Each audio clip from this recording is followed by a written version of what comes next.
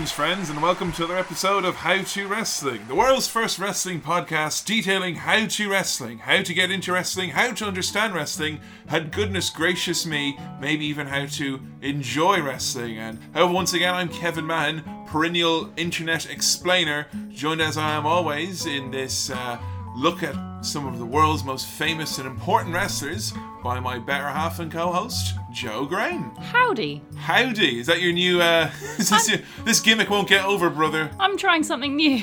I'll tell you what, I didn't like when Joe Graham started that howdy gimmick. I think it sucks. Gotta turn her heel. We're gonna get messages now from people saying, you say howdy too much.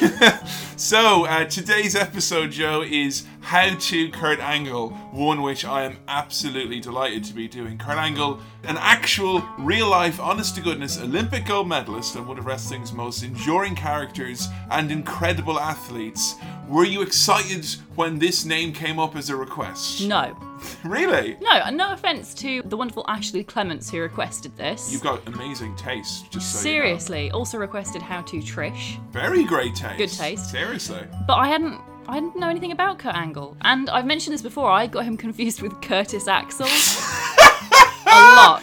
Like, many times. I couldn't stick in my head the difference between them. Obviously now, looking back, that's so funny to me, but... Seeing that Curtis Axel, social outcast, son of Kurt Hennig and perennial jobber, is definitely not one who would be confused typically. Their names are really similar. I'm just saying, right, in all due respect, well, just so you know, in wrestling, if you want to completely bury the fuck out of someone, if you just go, with all due respect at the start, it's okay.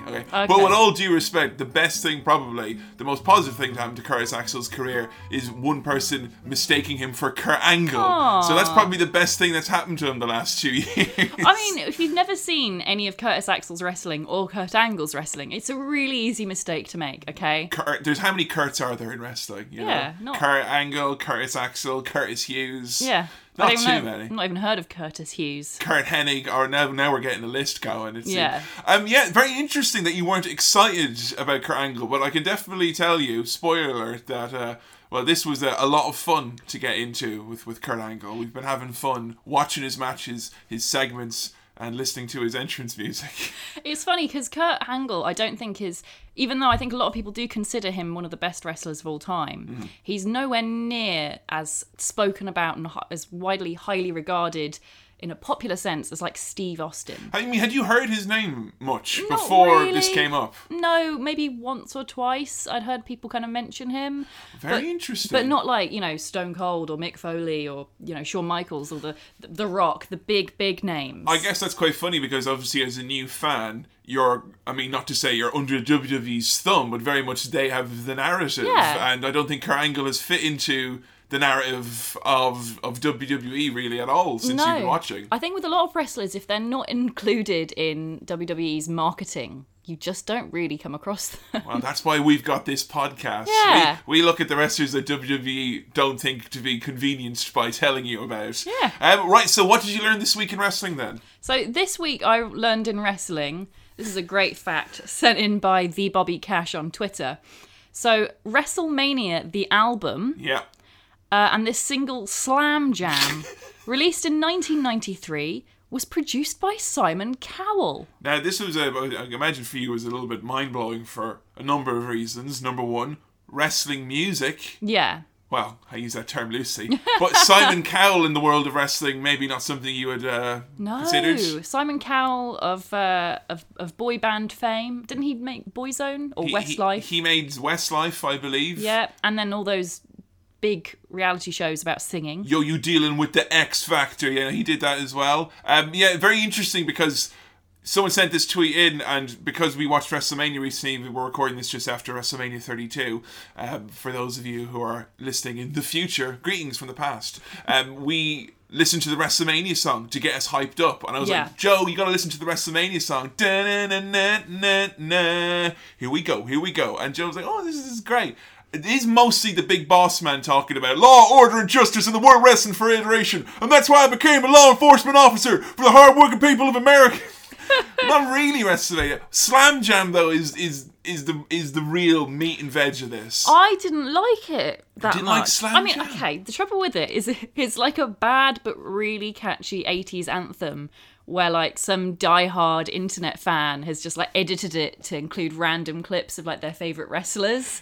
Like, oh, here's a bit I liked when The Undertaker said this. It's kind of interesting because, I mean, you look back to when they did, I mean, we'll do a whole episode on wrestling music and music by wrestlers, I'm sure, eventually. But looking back in maybe the earlier times, the earlier mid-80s, when you had the likes of Coco Beware or the Honky Tonk Man, who had musical chops, Jimmy Hart, all these big wrestling names who could play an instrument and sing a bit. You look at 1993, you got The Undertaker, Macho Man Randy Savage, Bret Hart, and the British Bulldog. None of which, I mean, you don't know much about these guys, No, I'm I don't. guessing, but you know singers they ain't. I mean, I have no idea. They could all have side careers as singers. I literally have no clue. Yeah, no, that's We it, haven't Joe. done any No. episodes on any of them No, yet. that's it. No, Bret Hart's an amazing singer. He just opted to go, Bret Hart's one of the greatest technical wrestlers of all time. Slam Jam. I'm just saying, you could tell me that Macho Man Randy Savage has a grade 8 in piano and I would believe you. Yeah, he could have been doing that I music. have absolutely no idea. I mean, as he says himself, Slam Jam, thank you, man, says the Macho Man. Yeah, I've got to admit, after hearing Slam Jam, I am disinclined to believe that they have any innate musical ability whatsoever. What, are you telling me that The Undertaker's, solo piece of The Undertaker says Slam Jam? He couldn't even speak in a catchy way. It's just, The Undertaker says. Ugh. It's just bad. So your feelings on wrestlers as musicians at the moment? Not good. Not good. Interesting. Well, Kurt Angle then, getting into the meat and veg of it. He debuted in WWF in 1999, which is what WWE used to be known as. And me, as a young fan at the time, was very, very perplexed by this as all these little video packages showed up. They were very wholesome. American music playing. This man in a nice tracksuit was like, "Hi, I'm Kurt Angle. I won the gold medal in 1996 for wrestling. I represented my country. I'm very proud to be coming to the World Wrestling Federation. I've dominated amateur wrestling, and now I'm going to come into professional wrestling." And me and every other pre-pubescent fan are like, "Oh, we don't like this guy. He's a poopy head. I want Steve Austin. I don't want no Kurt Angle." Kurt Angle, which was a very interesting concept, was brought in during the Attitude Era, which we've looked a bit at with Steve Austin, which, Steve Austin was the main good guy of the Attitude Era. Yeah. And wholesome he certainly wasn't. And here comes in Kurt Angle, who was presented very much as, he is an Olympic gold medalist, he is your hero, please treat him as such. And because of the fanship at the time and just the attitude of the time, he became this absolutely hated, oh god, that annoying guy's coming out again. He's going to talk about how he's a real athlete, not like these other wrestlers. In his first match, he stopped wrestling and got outside and said, "Excuse me, you do not boo me. I won a gold medal for your country, America. So please, I'm going to wrestle again now, but you do not boo me." I think you're confused with someone else. I'm I'm the good guy. I'm the guy who you should be buying t-shirts of, Yeah. America. No, you cheer me. It's very interesting to think that WWE, which is an organization which has struggled with them telling you this is a good guy, were able to, nearly 20 years ago, Oh, yikes. were able to do a satire almost on the entitled good guy, he's a hero because we say he is. I mean, you won't be doing that with John Cena or Roman Reigns, even though it's It's a solid strategy, really. I mean, it works very well. It's a really great strategy, mainly because he had two things going for him which are very apparent. Number one, Kurt Angle, the fact that he was a legitimate, amazing gold medal winner, in wrestling. They don't just hand those out, you know. I mean, Chad Gable, for instance, in NXT, he didn't even place in the Olympics. Yeah. So that just shows you the standard. He's awesome. He had that, and he just clicked into this wrestling role. I mean, we talked about it a great deal on the Attitude podcast, how by all rights this guy should have been coming in expecting to be on cereal boxes and being merchandise, and I'm going to be the big star. And it's like, no, actually, I'm going to come in and tell these people that they should be cheering me and how dare they boo me and be a coward. Yeah. And actually use the fact that I was an Olympic gold medalist to get heat, I think it shows very good understanding of how wrestling fans function. which is incredible for him, like, to be able to have Really that foresight. smart. And not much has changed, I think, in that respect. Wrestling fans still don't like to be told who to like. And that really, like, they just kind of... They worked that to their advantage. They worked it to their advantage. Because it's really great, because when he first debuted, Jim Ross, you know, the commentator, good old JR, who likes his wrestlers, he was all kind of like, oh, he's going to be a real great athlete, a great addition to the roster. And, you know, Jerry Lawler, who's a more kind of this guy's boring. And as soon as Kurt started being a dick, JR was like, oh, what the hell is this guy's problem? And Jerry's like, I love him, he's my hero, you know? And it worked in so absolutely perfectly. And he really understood it, because apparently Vince wanted him to be super serious. You know, of course he badass, Olympic gold medalist. He has a gold medal. We're not wasting that. What do you mean you're going to boo him? He's got a gold medal. I got an erection right now just talking about it, huh? Come on. So it was really great to see Kurt have that foresight. He had a real mean streak as well, which he was like kind of, even though he was a bit goofy and quite comedic, he was very much, the term we always use to describe this guy as a killer, in that, like, oh, he will destroy you. He has got the skills to hurt you. No more so is that evident in the first match that we chose. And I will say immediately, choosing 5 matches from Kurt Angle's career was fucking impossible. I blame that for the reason this episode's come out late, is it's been so difficult to narrow it down. It has been, because honestly, it's one of the first times in H Wrestling where we've been watching around. Like, I just put on random Raws from 2000, like, hey, here's Kurt Angle and Bubba Ray Dudley, just so you can see the kind of stuff that he was doing, like running down the towns and all that. And if you've got a network subscription, obviously do check out the Attitude Era Raws, just because everything that Kurt was on was generally gold. But one of the matches that we had to go with was Kurt Angle versus Shane McMahon from King of the Ring 2001 in a street fight. This was an insane match. It was very highly requested. I was very, very excited to do it. Kurt Angle, in the build-up to this one, had insisted that they gave him a special ceremony to honour him for having a gold medal. So he, like, put on his gold medal, stood on a little podium as confetti flew down, and he cried, and then got upset when Shane McMahon decided to interrupt this. So we watched a lot of goofy Kurt from 2000, like being a silly boy, and, you know, some of the really funny things that he was involved with. But here we have killer Kurt Angle. He is goofy, but he's a badass, and he shows himself to be really scary in this match. I have a question. Mm-hmm. What the frick is a street fight, and why aren't they on a street? Okay, so a street fight is a match where there are no disqualifications. Right. And not only are weapons encouraged, they're allowed. Yeah, no, but it's true. So that all right, that is it. So not only are weapons are. Isn't there some kind of equivalent match that we have nowadays that's not called a street match, but it's basically the same rules? Well, there's also a no holds barred match, which is the same. Is pretty much the same. Then there's a hardcore match, which is technically not the same because you can pin people outside the ring. Okay. So in a street, so funny. In a street fight, you can't pin them outside of the ring. So you have to have a ring in a street fight. Yeah.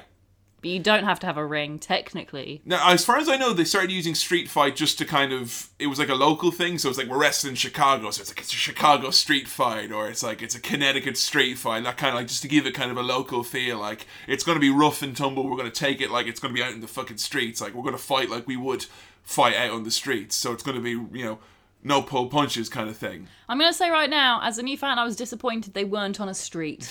Were you expecting a street? Yeah, if you're going to say it's a street fight, you need to have a street there. Okay, you will like this then, because in around 2006, 2007, there was a very brief period of time that if there was a street fight, the wrestlers would wrestle in jeans to indicate... Oh, fuck off. So what? Dean Ambrose wrestles in jeans all the time. Every night's a street fight if you're Dean Ambrose. Exactly. Mate, just saying, you know. So, Kurt Angle in this one, the first thing that became apparent, because you've been humming it around the house non-stop, is that Kurt Angle's theme music is probably objectively the greatest theme song of all time. I'm sorry. Probably it is the best. It is the best. Is it your favourite? It is my favourite. And one of my favourite things about this match was that when his music started playing, I knew I was going to get to hear it at least another 4 or 5 times. I was so excited. Honestly, I've been so excited to watch all of these matches. Number one reason, I get to hear his entrance music. I mean, it's so simple, but it's so brilliant because number one, it sounds American. Yeah. Number two, it can work as like a he is like legitimately our hero, because Kurt sometimes did play the role of the American hero. It does fit that. It does have quite a patriotic, like legitimately, Yeah. like it's you know, you can imagine like, you know, revolutionary people, you know, putting up flags, listening to that music. It also works as well as like oh god, this cheesy asshole with his little fanfare for himself, you know, insisting that he's got trumpets instead of a guitar riff. It is probably the most fitting theme music in It's so wrestling history. catchy, and it's great hype up music as well. I listened to it this morning when I was getting ready for Oh, work. so it's on the Wake Up Hype Up list along Yeah, with... it is. What's Samoa there? Joe. Samoa Joe, Apollo Crews. Apollo Crews. I do like to wake up to It's a New Day, Yeah. yes it is, and then I gotta dance down the Yeah, stairs. the New Day and Emma's theme as well. Oh, that's very good. Yeah. Emma's theme is you want to fuck shit up, like that's a real Yeah. good theme. So this is Kurt Angle's third match on this pay-per-view to kind of show Joe that Kurt is, in all aspects of things, a wrestling machine. You often hear of wrestlers wrestling twice in a night. Seth Rollins kind of popularized that. But 3 times in one night, Kurt Angle wrestled. 3 big matches. And this was his third. He'd already had 2, like, 15, 20-minute matches before even stepping foot in the ring against Shane here, which is pretty amazing. Some very scary skills to start this one. Shane McMahon is kind of here as like he's meant to be like not a formally trained wrestler. He's just a guy who, you know, who's using weapons and kind of savvy to beat up Kurt, but Kurt just out wrestles him. The idea is that because even though Kurt Angle's a bad guy, he's just the best at wrestling. So if you try to wrestle him, he will win. Yeah. And like at the start, Shane, even though he's the big baby face coming out full of fire, Kurt just like knocks him to the ground, slaps him in the back of the head. He's just, and I love that because there's this theory sometimes that people have that if you're a bad guy, you have to be a coward. You have to be like, oh no, backing off. Like, that's oh no, ridiculous. brother. But I love the idea of someone being a bad guy because they're annoyingly good at stuff. There's so many different ways to be a bad guy. I think it's ridiculous, the idea that they have to be a coward.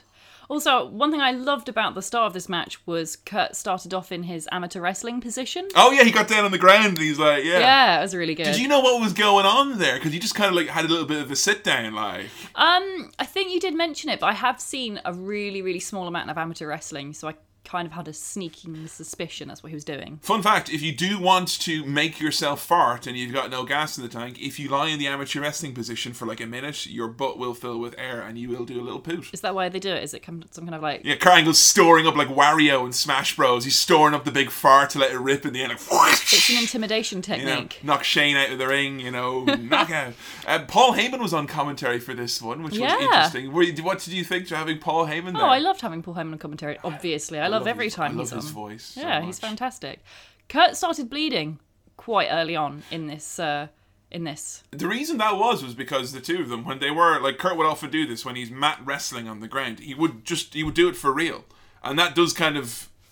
And that's why it looks so like rough and tumble. It's because he's there, like he's flipping him over and all that. And because of that, I do think he got caught with like a stray shot by Shane quite early Wow. on. And that was really amazing. That like, you know, he was wrestling hard and he gets cut quite soon into the match. Shane flung him out of the ring at one point, and it was fascinating to see that although Kurt Angle is obviously this beefy man, Yeah. but he's a proper muscle. He's fucking And huge. he here. is a muscle. Yeah.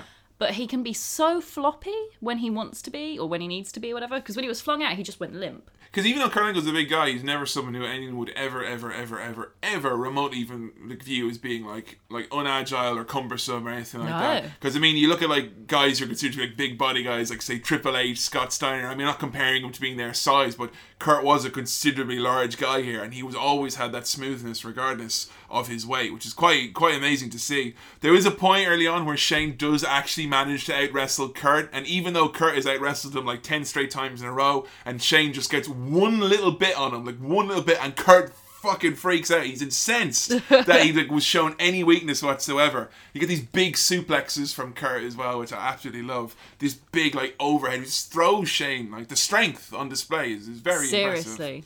Shane got Kurt in a pin, but he kicked out of it using like his head and neck only. Oh yeah, he did. He kind of like he bridged himself up on the back of his neck. Like, Jesus, what a fucking tough neck he must have. Now, you can't mention neck and Kurt Angle in the same sentence without bringing up the fact that he won his Olympic gold medal with a broken freaking neck. So does he have a broken neck here? No, he has a surgically repaired broken neck. But here. he did win the Olympic gold medal with a broken Yeah, neck. he is. That's he has amazing. a history of neck problems, serious neck problems. Wow. Which is, you know, maybe might make some of these later matches a little bit scary to talk about, I'm wondering.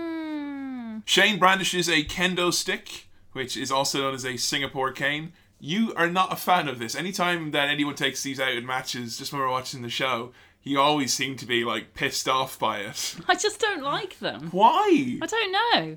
I think it's because they seem flimsy, but that's probably just because I've never really been anywhere near a kendo stick. I'm sure they're really horrible. I guess because you didn't go to a boarding school where one of the prefects had a kendo stick that was spray painted red that he threatened to beat people with. No, I didn't. See, once again, your lack of a horrible childhood exposes the business. Yeah. I think it's just they splinter so much. They always look really flimsy.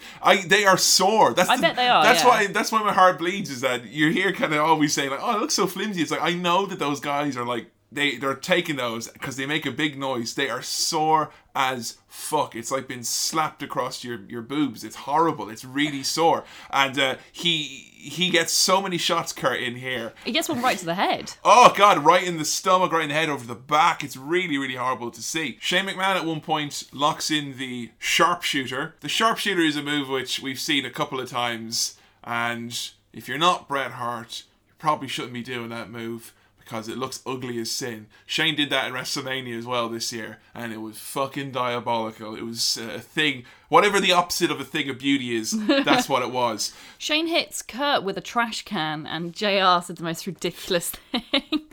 An Olympic head in a trash can.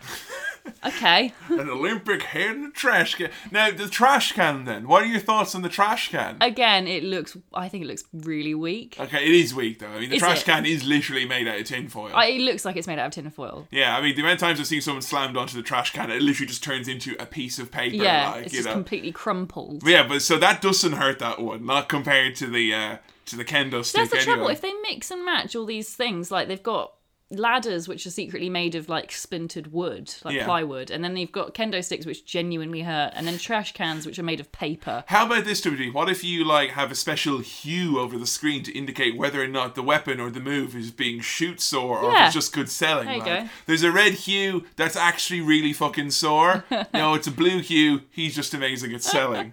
What's up with Kurt's tattoo? As far as I know, his tattoo is to do with like his college or university mascot. Obviously, since Kurt was into the Olympics, he had a huge background with, NCAA, which is like collegiate wrestling and all that stuff. So, as far as I know, that's what that has to do with it. It's an ugly as sin tattoo. Yeah, it's horrible. Yeah, very ugly. So the two of these take the street fight at its word, kind of, and decide to go up to the stage, where we get to see some of the scariest moments in wrestling. Yeah, it was terrifying.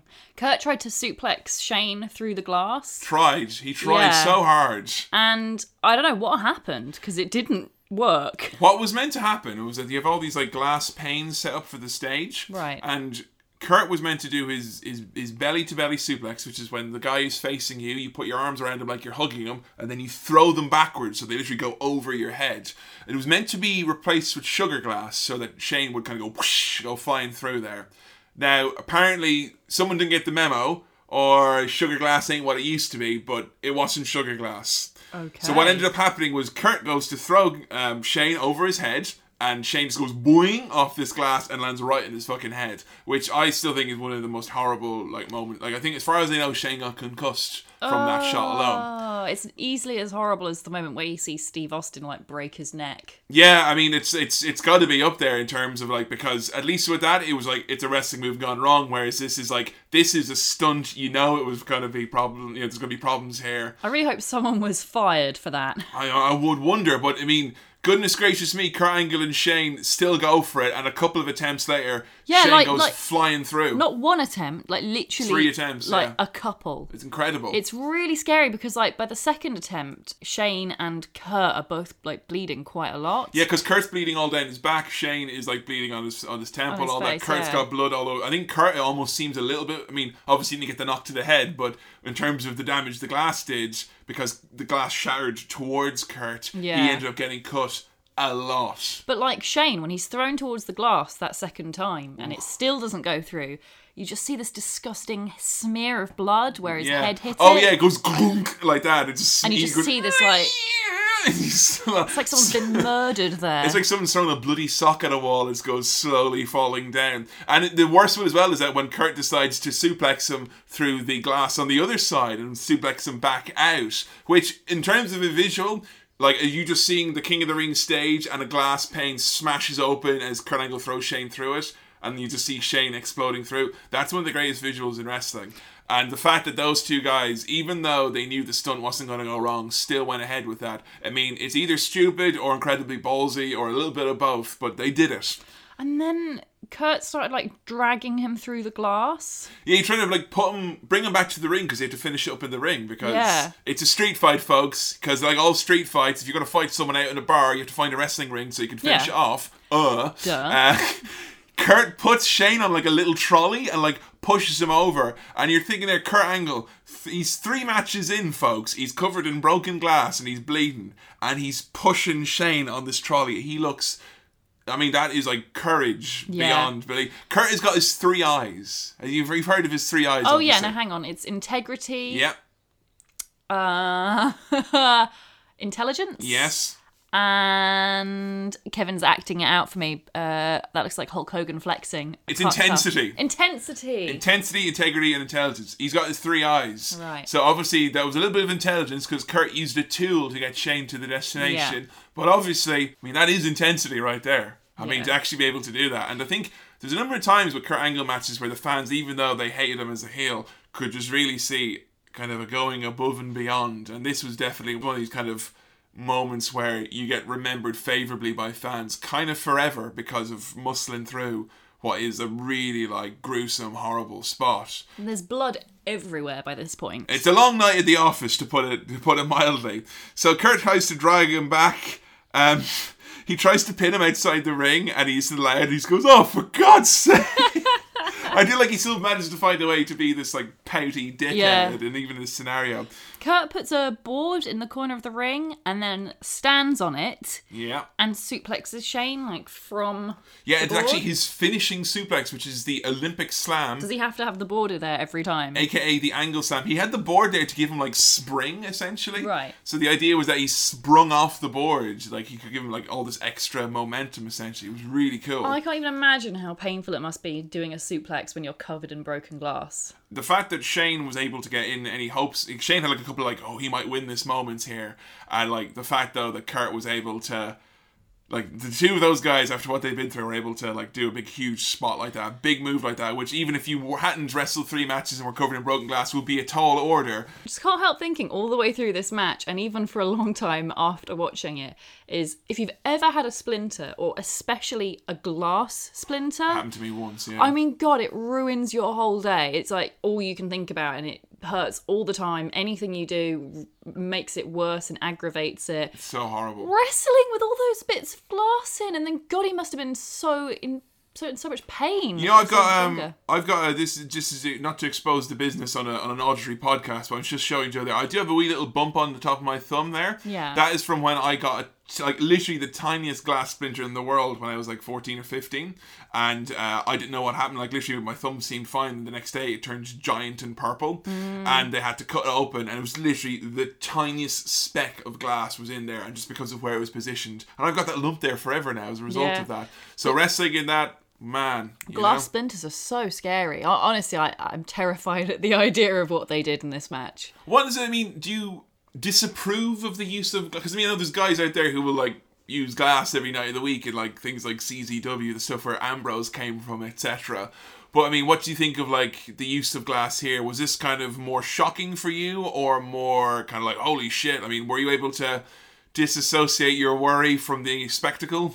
I think because it was the first match we watched, and obviously I know that both end up fine, because they're both, I know, still wrestling today. So that was good, because it meant I wasn't really anxious throughout the whole thing. Watching that live would have been... Having said that, I was anxious throughout the whole thing, even though I knew that they were fine at the end. Like, you're thinking this could have been like the moment, there's a reason why Shane McMahon has been gone for the last 15 years. It was this one match. But no, I think... I mean, it's their bodies, isn't it? I have utmost respect that they continued wrestling through that not sugar glass. Because, God, if that was me and I was a wrestler, now bearing in mind I'd obviously be 100 times tougher than I am now, if that happened, I'd be like, fuck this. No, I'm not doing that. You can fuck off if you think I'm going to do that. I don't get paid enough for the... Well, it turns out I do, but still. I don't think any amount of money could make me want to wrestle in broken glass. Regardless, an incredible match, I think. This one that Kurt won, Kurt wins the majority of his matches, as we see. He's not like a lot of the guys we've reviewed recently where they always lose to get the guys over. Kurt was the guy going over a lot of the time. So Kurt won this one, and it was a war. Just another moment from around this time which we looked at. Now, we're not going to really chronologically here in terms of like going through every aspect of his career, but a segment that was brought up again and again that we had to watch, and it kind of tied in around after this from the summer after King of the Ring 2001, is Milk-O-Mania, which is... Now, Joe was obviously familiar with Steve Austin doing the beer bath, which was one of the big moments we looked at in How To Steve Austin, where he sprayed Vince and Shane and The Rock with beer. And a little bit of a weird role reversal. Steve Austin in the ring as a bad guy with Stephanie McMahon and Paul Heyman and all of his Alliance goons. And then Kurt Angle's music hits, and only as Kurt Angle can, it really personifies him. He comes out in a milk truck. Yeah, it was ridiculous. I mean, I loved the thing when Steve Austin did it in the... was it a Zamboni, or was that another time? That was another time, no. He did Zamboni once, and the other time was when he came in on the Coors Light beer truck. Oh, it was an actual beer truck, yeah. So I thought it was really funny, Kurt coming out with his milk truck, but I found it quite confusing as well, because I didn't understand that the whole Steve Austin drinking beer was somehow unwholesome. So I didn't really understand, like, what's he saying here with this milk? Well, I think the idea was that, like, Austin, if there was a drink associated with Steve Austin, it is cold beer. Yeah. If there's a drink associated with Kurt Angle, the fucking nerd that he is, it's a nice big glass of milk. So Kurt Angle comes out and he sprays all of the Alliance and then like a lot of the front rows of the crowd with this big milk hose. Yeah. And I couldn't help but think, God, that must smell. Everyone smelled a little bit funky the next day. Imagine you're all hot and sweaty and you go home on the train and you're like, oh, I smell like old milk. It's one of those great moments of suspension of disbelief in wrestling where as a fan you don't go, milk doesn't come in a hose. But it was really great. It does with your Kurt Angle. Particularly as well, what makes it great is when you've got Kurt Angle smashing two 2-litre cartons of milk together like Steve Austin. Pouring them down his throat. And Jim Ross is like, he's bringing out the heavy stuff. It's non-homogenous. Like doing the voice as if, it's the main event of WrestleMania. Like, it's like the most passionate thing ever. I love it. Kurt was able to bring... I mean, there you go. Like, within the space of a few months, some of the most intense physical action and some of like the most memorable, like, humorous stuff. And very few people can do that. I mean, we talked about Daniel Bryan obviously being able, towards the end of his career, being able to develop that. But Kurt, from the word go, had that comedy, had that character, and had that ability to connect with an audience beyond he could do a great 40-minute match with whoever. And I do think that makes him a more endearing character for new fans, I think, than maybe some of the other guys. Our next match, which we looked at, was Kurt Angle taking on Rey Mysterio Jr. from SummerSlam in 2002. This was a match I wanted to show because one of the amazing thing about Kurt Angle was that his ability to wrestle anyone. It didn't matter if you were 7 foot tall or 5'2", Kurt Angle could wrestle you. And not just that, not wrestle you like you're going to do my type of match, in terms of he will wrestle your type of match. So you got Kurt Angle taking on Rey Mysterio here. And I did note in my notes that literally anytime you sat down to watch this, it was almost Pavlovian. As soon as that hit, you literally sat up, like, just became more alert, and a smile appeared on your face. I love it. It's absolutely cheers me up to no end. If I'm in a bad mood, I just listen to his theme and I'm immediately in a better place. Now, what was great about this as well is that something that happened towards the end of 2001 and became huge in 2002 was the fans chanting, "You suck, you suck." Now, what I love so much, and it only works with Kurt, is the fact that he's Olympic gold medalist. At this time, he's like a multi-time WWE champion. He's a Grand Slam winner. He's won all the belts. He's done everything on top of the wrestling world. But the very fact that the fans tell him, "You suck," drives him mad. Like, if someone told me, like, oh, and this thing is we tell the wrestler he sucks, I'm like, that's a bit weak. That's a bit light, isn't it? Telling someone he sucks, what are you going to tell him next? That he's bogus? Or that he bites? But Kurt's reaction to it, I mean, we watched, there's so many videos we watched, like on YouTube, just of Kurt being funny. And there was one where he was like, "If you chant, you suck one more time, I'm not wrestling tonight." And they do it. And he's like, "That's it, I'm turning the car around, back to Pittsburgh." He like came out like 3 or 4 times. He's like, "No, I'm doing this again. This time you don't chant 'you suck,' and they still did it." It's so funny. You know what's the best about that? That was like 4 years after the chant started. He was still getting that much juice out of it. And no one at any point, I don't recall anyone ever kind of going, "Oh, I'm a bit sick of that 'you suck' thing." What got boring? I'm going to say now, yes, will probably get boring at some point. Yeah. But You Suck with Kurt Angle never got boring. When I was listening to this morning, I was singing along, You Suck. It's so catchy. It's just fantastic. Kurt Angle wrestling Rey Mysterio, who's obviously a man who was quite a deal shorter than him. This was one of Rey's big debut matches in the WWE, so this is kind of... Kurt was being very much used as a measuring stick for a lot of people. Like, if you can work with Kurt Angle, you might be okay in WWE. Kurt's line to Rey Mysterio that kind of spurred this whole one off was... You got challenged by Rey Mysterio to wrestle him, and Kurt Angle was like, "Hold on a minute, pal. You must be this tall to wrestle your Olympic hero." Which I think, in terms of like disrespectful things to say, it's up there with the time he went, "Hold on a minute, Undertaker, if that is your real name."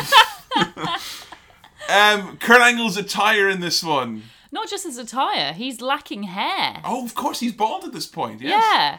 Kurt lost his hair to Edge in a hair versus hair match.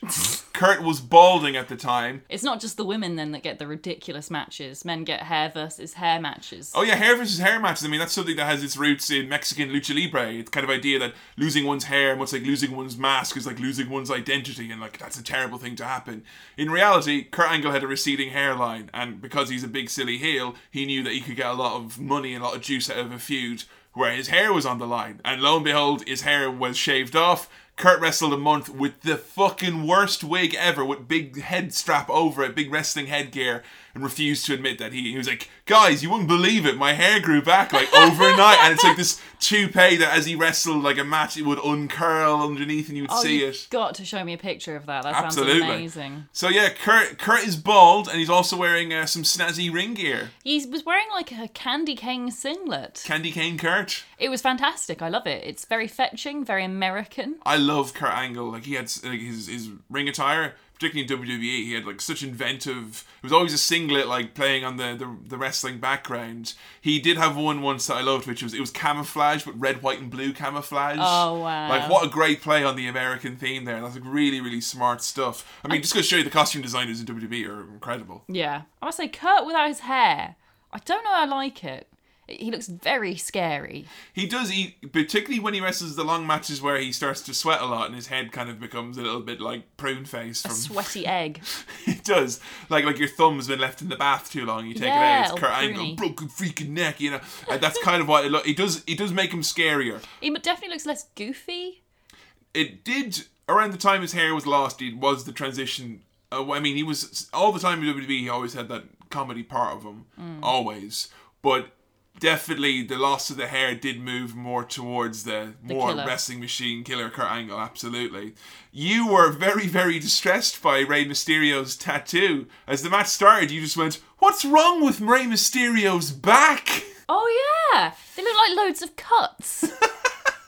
Like loads and loads of tiny wounds. It's a fucking horrible What is it? Just a shit tattoo is all it is. Oh, it's horrid. Sorry, Ray, your tattoo is crap. So Kurt Angle starts off this match with big old suplexes to Ray. He does a thing in this which he loves, which is he pulls down his straps to indicate that a big move is going to happen. Now, we talked about this previously in a match. This is very much another one of those wrestlers, Ash Ketchum, hat turned to the side so shit's about to come down. And you know that if Kurt Angle was chucking that Ultra Ball at the Mewtwo and he didn't have his Master Ball left, them straps would be going down and he'd be jumping up and down like that. Yeah. I love him taking the straps down so much. I'm amazed at how tiny Rey Mysterio is.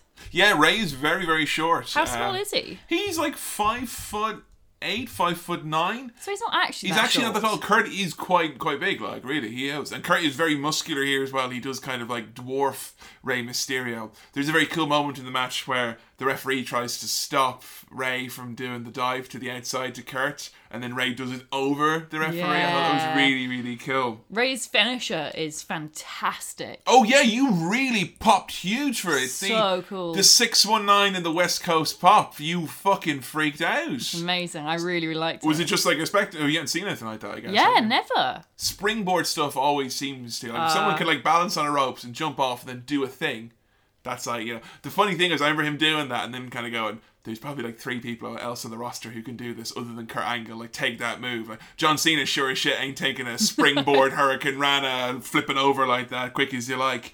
Kurt catches Rey Mysterio mid-air and puts him in his devastating submission move, which is the ankle lock, What did you think about the ankle lock? Because it's one of my favourite submissions in wrestling ever. I've got to admit, I mean, I've seen it done by other wrestlers and I wasn't that impressed. I think it can be done very badly. Jack Swagger does it where he's literally like, I'm going to hug your leg now. Yes, I'm holding up your leg. Here you go, this is mildly inconvenient for you. No, my shoe's going to come off. Everyone Yeah. will smell my stinky socks. But Kurt Angle, the way he does it, makes it look genuinely so agonising. It looks like he's going to rip the guy's foot off. Part of me is just there thinking, probably actually putting it in for real. Yeah, I do wonder. So, Kurt Angle, after kicking out of the spectacular 619, does get the ankle lock put in again, and he just uses his strength to his advantage. What I love about it is that he doesn't just put him in the ankle lock, but people try to kick out, he rolls around with them, he wraps his legs around, he just bullies Rey Mysterio, and Rey has no choice but to tap out. It's very amateur wrestling, isn't it? It There's is. a lot of that in that. And the reason why that works as well is that even though this is like one of Rey's first big pay-per-view match. Really? Yeah, and people would be like, oh man, they're burying him. But like, Kurt Angle was a character, which is very rare these days, where it's like, there's no shame in losing to Kurt Angle. Yeah. There's so few wrestlers on the roster where you can kind of go, yeah, but there's no shame in losing to, because they're good, they're amazing. I wouldn't say that losing automatically means burying. Oh, no. Someone's got to lose. No. Every single night of the week, okay? Monday Night Raw, 12 burials. If you lose, you're buried. Someone's got to lose. I'm sorry, that's just the way wrestling. There's Vince going to be a winner, McMahon. there's going to be a loser. Vince McMahon calls a staff meeting. And remember, if you lose, you're out of the WWE. Have a great show, guys. If you lose, you're out of the family.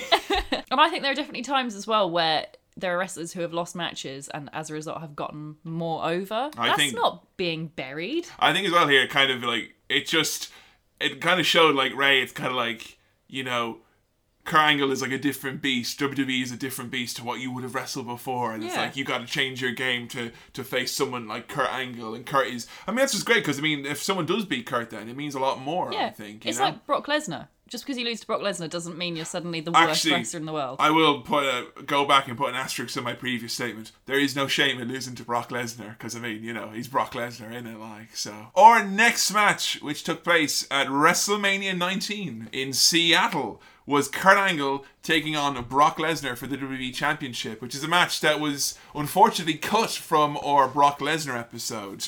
This match was the main event of the evening, and it was kind of showing a shift in style at the time, which was towards the likes of Brock and Kurt. This was Brock's first WrestleMania, and he's there in the main event wrestling Kurt. Two guys who had amateur wrestling background and experience. My God, this was an incredible one. It was a ham versus ham match. A meaty match. Absolutely. Kurt is particularly meaty here, as is Brock Lesnar. Our commentator Taz says that this match is a rocket buster. I want to start using that phrase more on How to Wrestling. What does that even mean? It's a rocket buster, Joe. I think it means it is a good match. Right. So it's going to be a rocket buster is a good thing. What really confused me in this match was we had Paul Heyman again. And this time he was aligned against Brock Lesnar. Oh God, yeah, this one was really strange because we watched the hype up package for this one, the video package, which is always great to watch those ones if you're trying to dip your toes into a random pay-per-view. And of course this was nice because it's traditional. This was a Royal Rumble winner in Brock Lesnar facing Kurt Angle, who was a WWE champion, in the main event. But yes, in this scenario, Paul Heyman and Brock Lesnar were at odds. Heyman had screwed over Lesnar and Heyman was aligned with Angle as a heel and Lesnar was the good guy. It's like a strange dystopian past. Seriously, I guess it was one of those things back in the day where it was like in 2002 or 2003, you couldn't be with Paul Heyman and be a good guy. He's just too good at being a bad guy. It just didn't work that way. Kurt Angle also had Team Angle in his video package. His little group of amateur wrestlers who wrestled just like him, dressed just like him, Charlie Haas and Shelton Benjamin. I thought that was so cool. And he switched out with one of them at the very beginning. Oh yeah, in the package. It was actually his brother that he switched out with. Yeah, Kurt used a fake Kurt when he was wrestling Brock previous to this match. So again, one of the three eyes coming into play there. Not the first or the last time that Kurt Angle used one of his dopey looking brothers who looked kinda like him to make another wrestler think that he's wrestling. It was very, very smart. Kurt Angle came out in a really sweet ass hoodie. Oh, The Which- Team Angle hoodie I want for around the house. Oh yeah, I've written down, note to self, buy for Kevin's birthday. Oh, So, nice. if I can Fingers find one. crossed. I Yeah. like that. Very much so.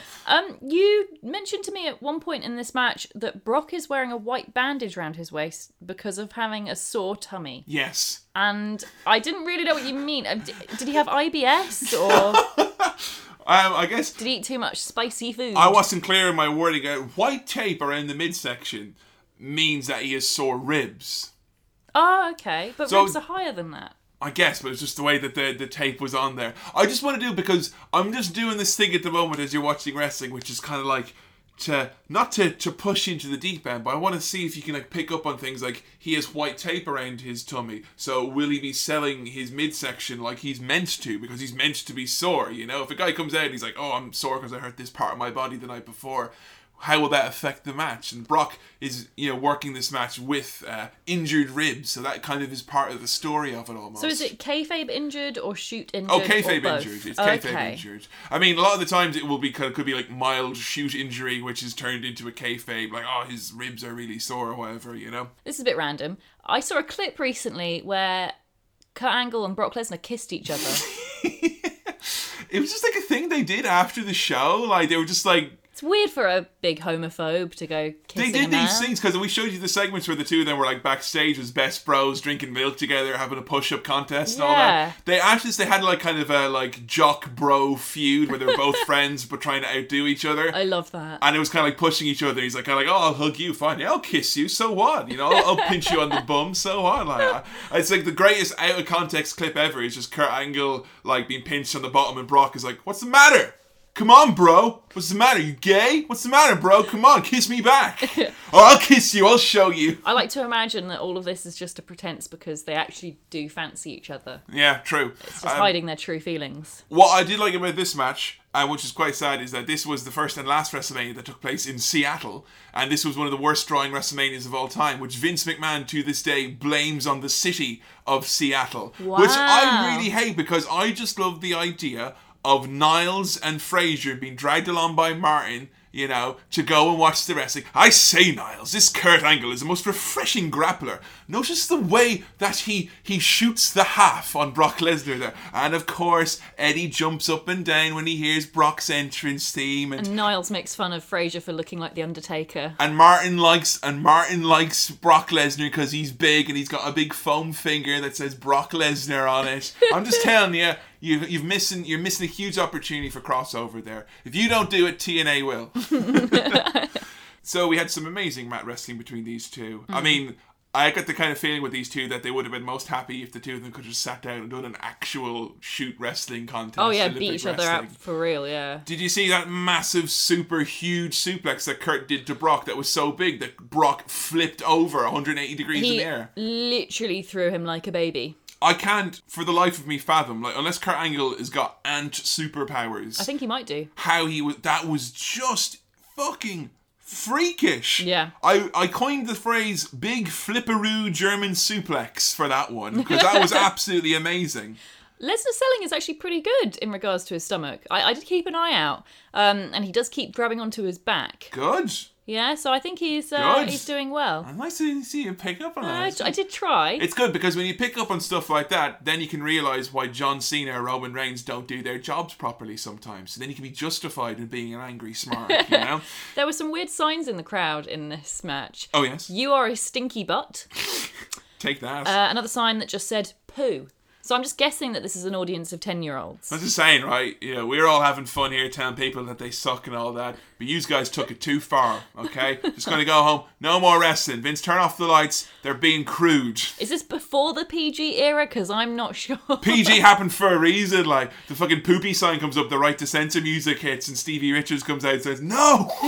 Profanity!" I did like the fact that Kurt hit 4 German suplexes in a row. I love that when he got the ankle lock in, it felt like a really devastating moment. Brock properly screamed when he was putting that. I still think those two guys were going at it like strong style, as they I would do wonder say. if they had a little word beforehand, like, "Hey mate, do you want to just do this for real?" Hey, guess what? I hate your ankles, so let's go and do this. And then he dragged him all the way to the ropes, Brock Lesnar. Yeah, like with his pure with power. Yeah. Now, while Kurt was wrapped him up there in the ankle lock and he had like a single leg on him, so he was all wrapped up on him like a vine, you did make the observation that Kurt Angle looked like a penis. Yeah, he does look like a penis. Is he our most phallic wrestler to date? Because I would say Steve Austin, but penises typically don't have a goatee. No, it's most true. penises don't have a goatee. Yeah, and they don't tend to drink beer, whereas milk and penises, more of an association, white liquid. Just as well Kurt wasn't bald when he did Milk-O-Mania, because that shit would have been... I mean, that's borderline clips for sale there, Kurt.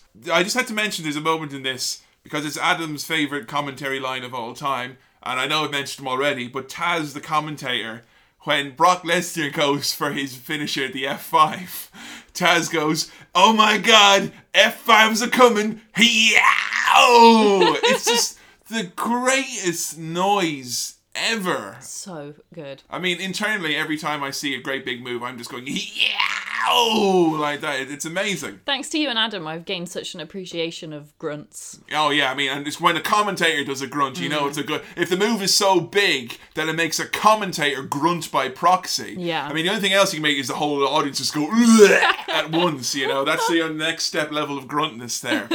You said to me at this next point, you're about to witness one of the scariest almost fuck-ups in history. Almost fuck ups. You can't tell me that. How That come? was so scary, because then I was like on the edge of my seat, like, what the fuck's going to happen? It was because it was like you didn't quite get the timing right as well. It was like several minutes before the fuck. I thought it was happened. coming. Yeah, there was false So I was finishes. just sitting there like, when is it? Oh my. Are they, who's going to die? Are they going to break that? What? Yeah, because I think between me telling you that and it actually happening, there was like another ankle lock and another F5, another angle slam. But we knew that things were getting a bit dodgy when Brock started going up towards the top rope. Yeah, he started climbing up to the top rope, which obviously he doesn't do very often. Oh, folks, we don't see Brock Lesnar up on the top rope too often at all. What the hell is he thinking here? And I thought the fuck up was going to be because just before he jumps, his ankle kind of slips. Yeah. But it's not that. He steadies himself. Yeah. And it's the next bit. So he jumps off the rope and he just narrowly misses Kurt on the floor.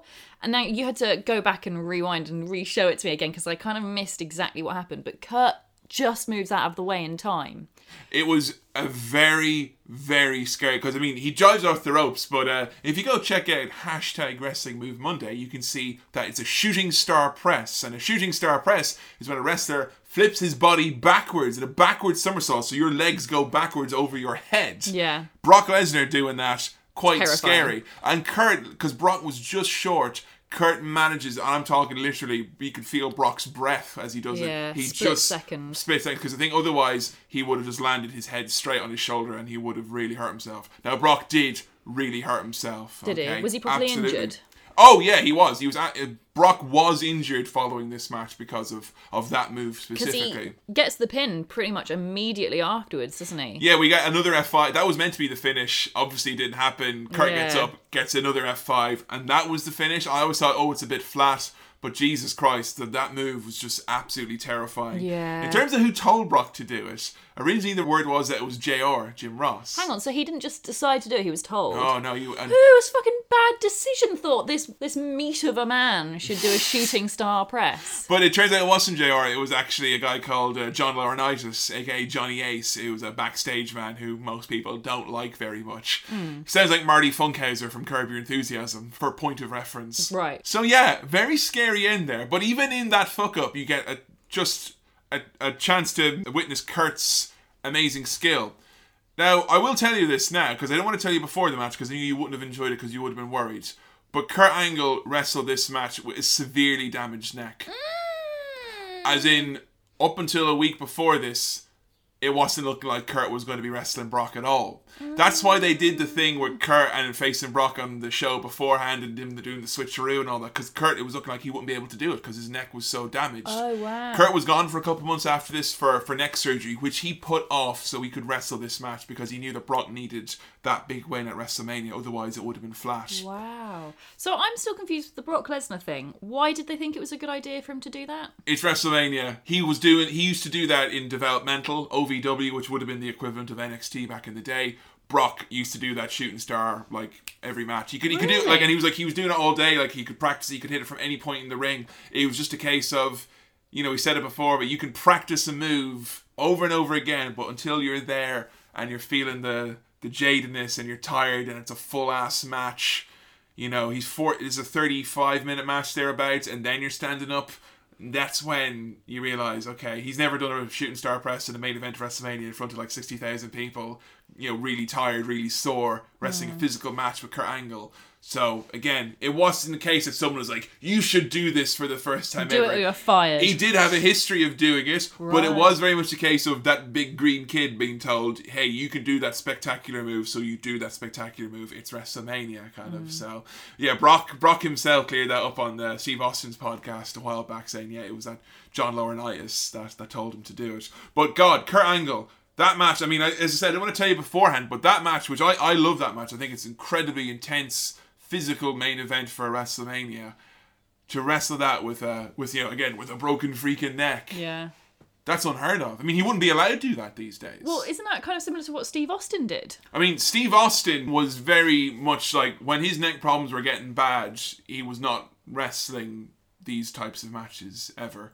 Because, it means Austin's style, his brawling style, That's true, yeah. was because of the limitations of his neck. That's why he wasn't doing that stuff. And when the neck got really bad in late 99, he wasn't wrestling nearly at all. It was like kind of the odd match here and there. Then he was gone for a while to get his surgery.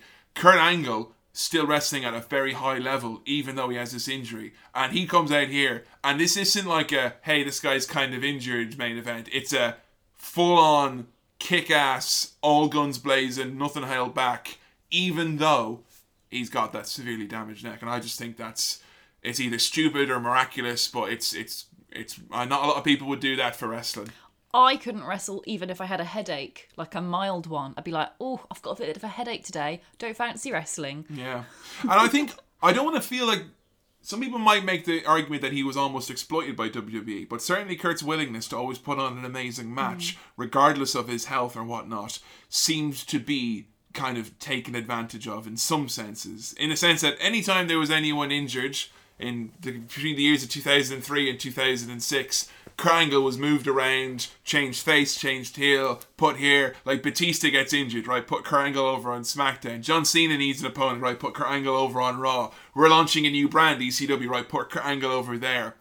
You know, every night of the week, house shows. Alright, these guys won't wrestle that much, but Kurt will put on a good 30-minute match in the main event, you know? And it was pretty sad to see that someone who had all this kind of skill was really carrying, in terms of the work rate and like, here's the wrestling for tonight. He was carrying that on his back. And that was not fair on him, I don't think. Seeing as he did all that and he isn't really seen as like the face of the company or anything. The way No, he was never given that. Yeah, all these other legends are, but 6 times he was the world champion.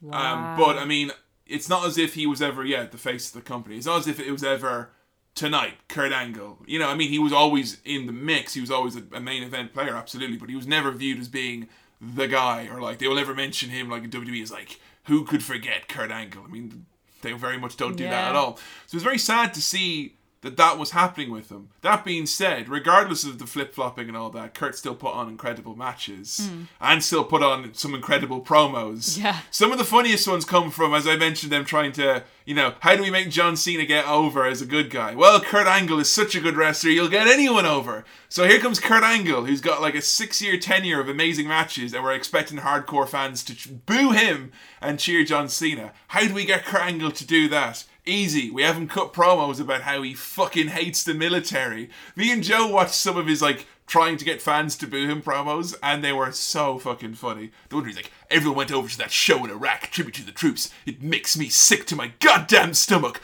Do your jobs, you stupid troops. Now, Kurt is a patriot, Yeah, it seemed quite awkward, I thought. I could see he was crying inside as he's like, do your jobs, you cowards. I won my Olympic gold medal with a broken neck. Go win a war for us. You signed up for it. Oh, Jesus. Oh, poor Kurt. Kurt has done a lot of work with, ex-servicemen, wounded warriors, etc.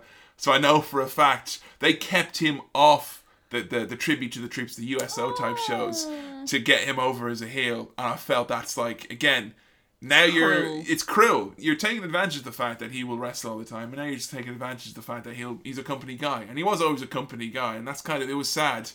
The other promo, though, which is just pure hilarity, is Kurt Angle declaring that he can do anything and everyone in the audience will still cheer for him. When he went out and he said, just so you know, I'm not a big fan of the black people. And he did do air quotes.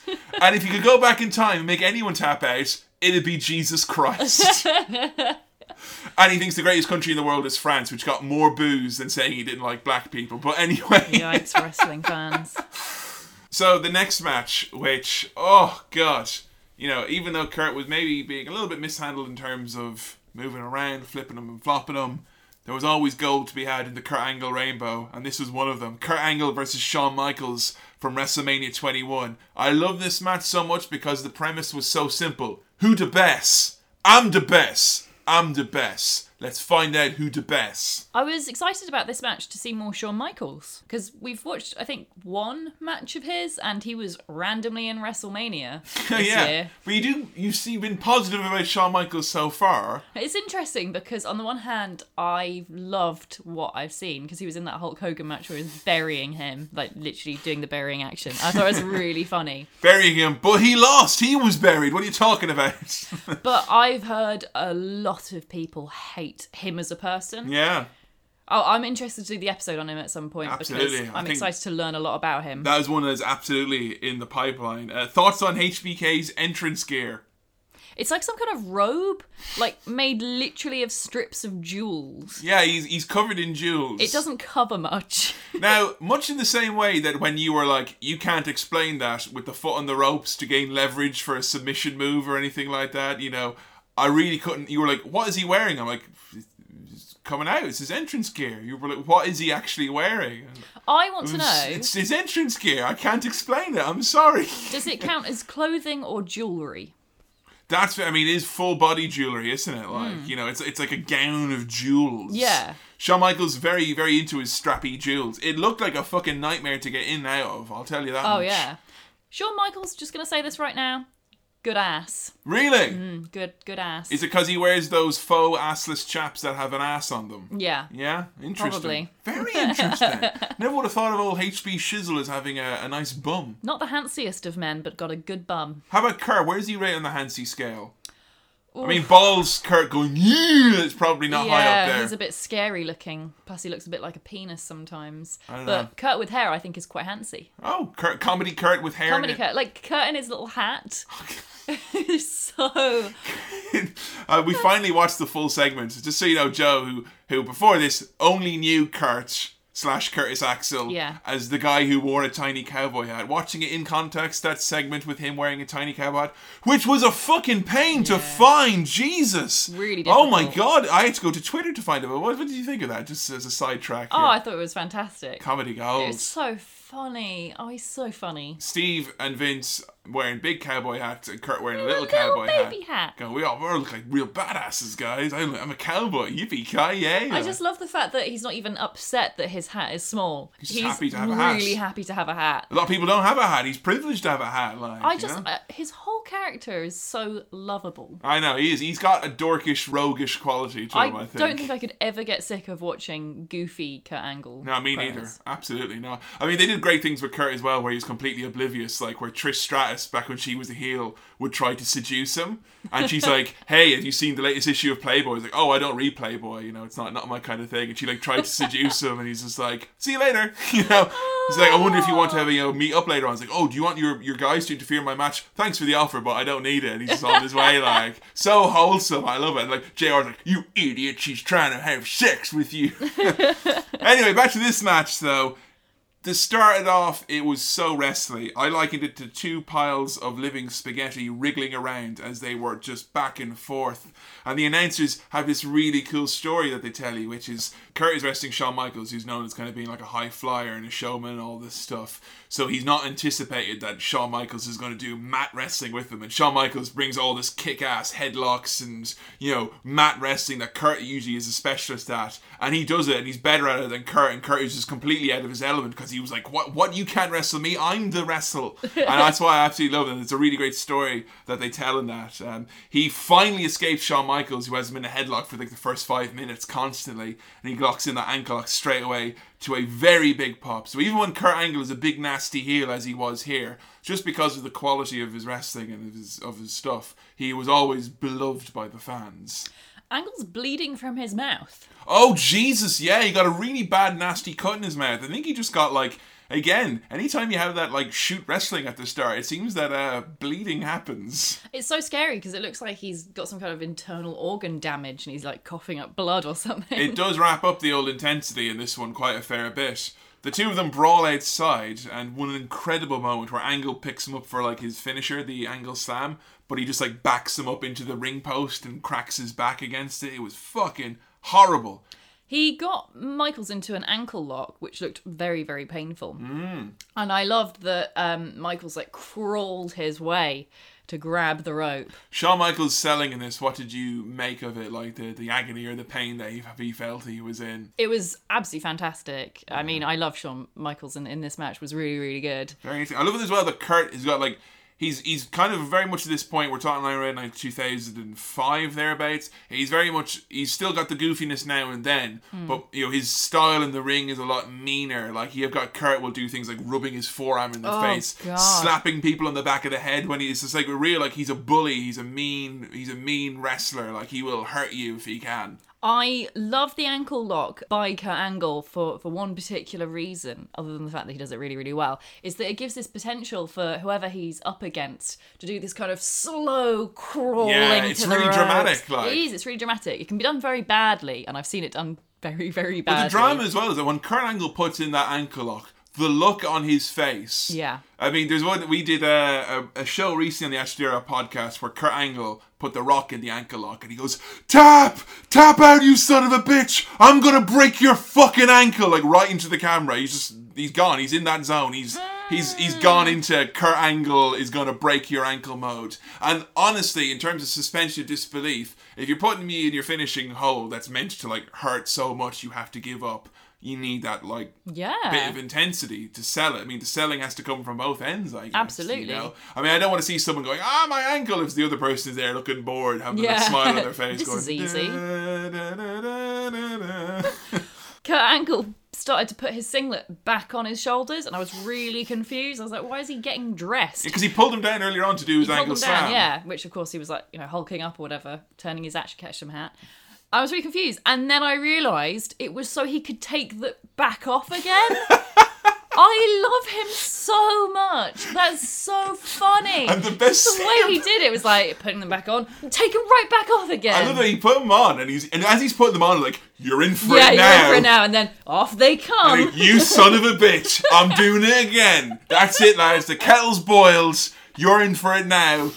Do you want me to pull my straps down? I'll put them back up and pull them back down. Don't you think I won't do that? Of course I will, I've got to say, I know loads of people have compared him to Chad Gable, and he also wears a singlet. Yeah. I would love it so much if he did that. I think it would be so funny if he did the whole pulling the straps down and then putting it back up again, getting this little tizzy while he pulls it up and down. I love the pulling of the straps. I mean, like, he's not the first guy to pull the straps down. Obviously, Jerry Lawler, was the strap pulling down was his thing. But Kurt Hennig as well, I think. Kurt Hennig had pulled the straps down. I mean, a lot of people would do it, but Kurt made it his own thing, Some really big standout moments in this match. I mean, they wrestle a long time. They must be so tired. The pace at which they wrestle at as well. The fact when you're like at the 30-minute mark. And it's not like, I mean, a match being long doesn't necessarily mean it's going to be like fucking exhausting. Because I mean, Kurt Angle and Shawn Michaels have got a lot of stamina in terms of just their cardio, what their conditioning, how long they can last. I don't think I've ever heard of Shawn Michaels or Kurt Angle getting tired in a match.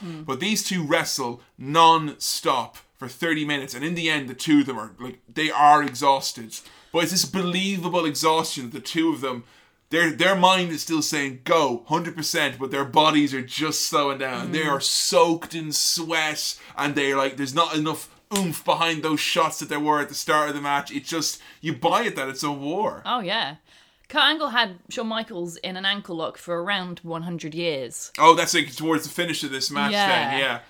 Really scary for Shawn. So tense. It's kind of back and forth of like, will he make it to the rope? Won't he make it? And I'm not one for submission moves generally. I find them a bit... I think it's just I've seen a lot of them done badly. Yeah. Because this was so tense. It was gripping. It was really gripping. I was like, geez, I honestly don't know if he'll make it out of that or not. Because Shawn Michaels was like trying every trick in the book, and they're like, it's WrestleMania, Shawn can't lose this way. Oh God, he's because he had so many comeback moments and so many moments where I really felt... Kurt immediately like reversed all of the attempts. He had an oppositional move for each one. They were so...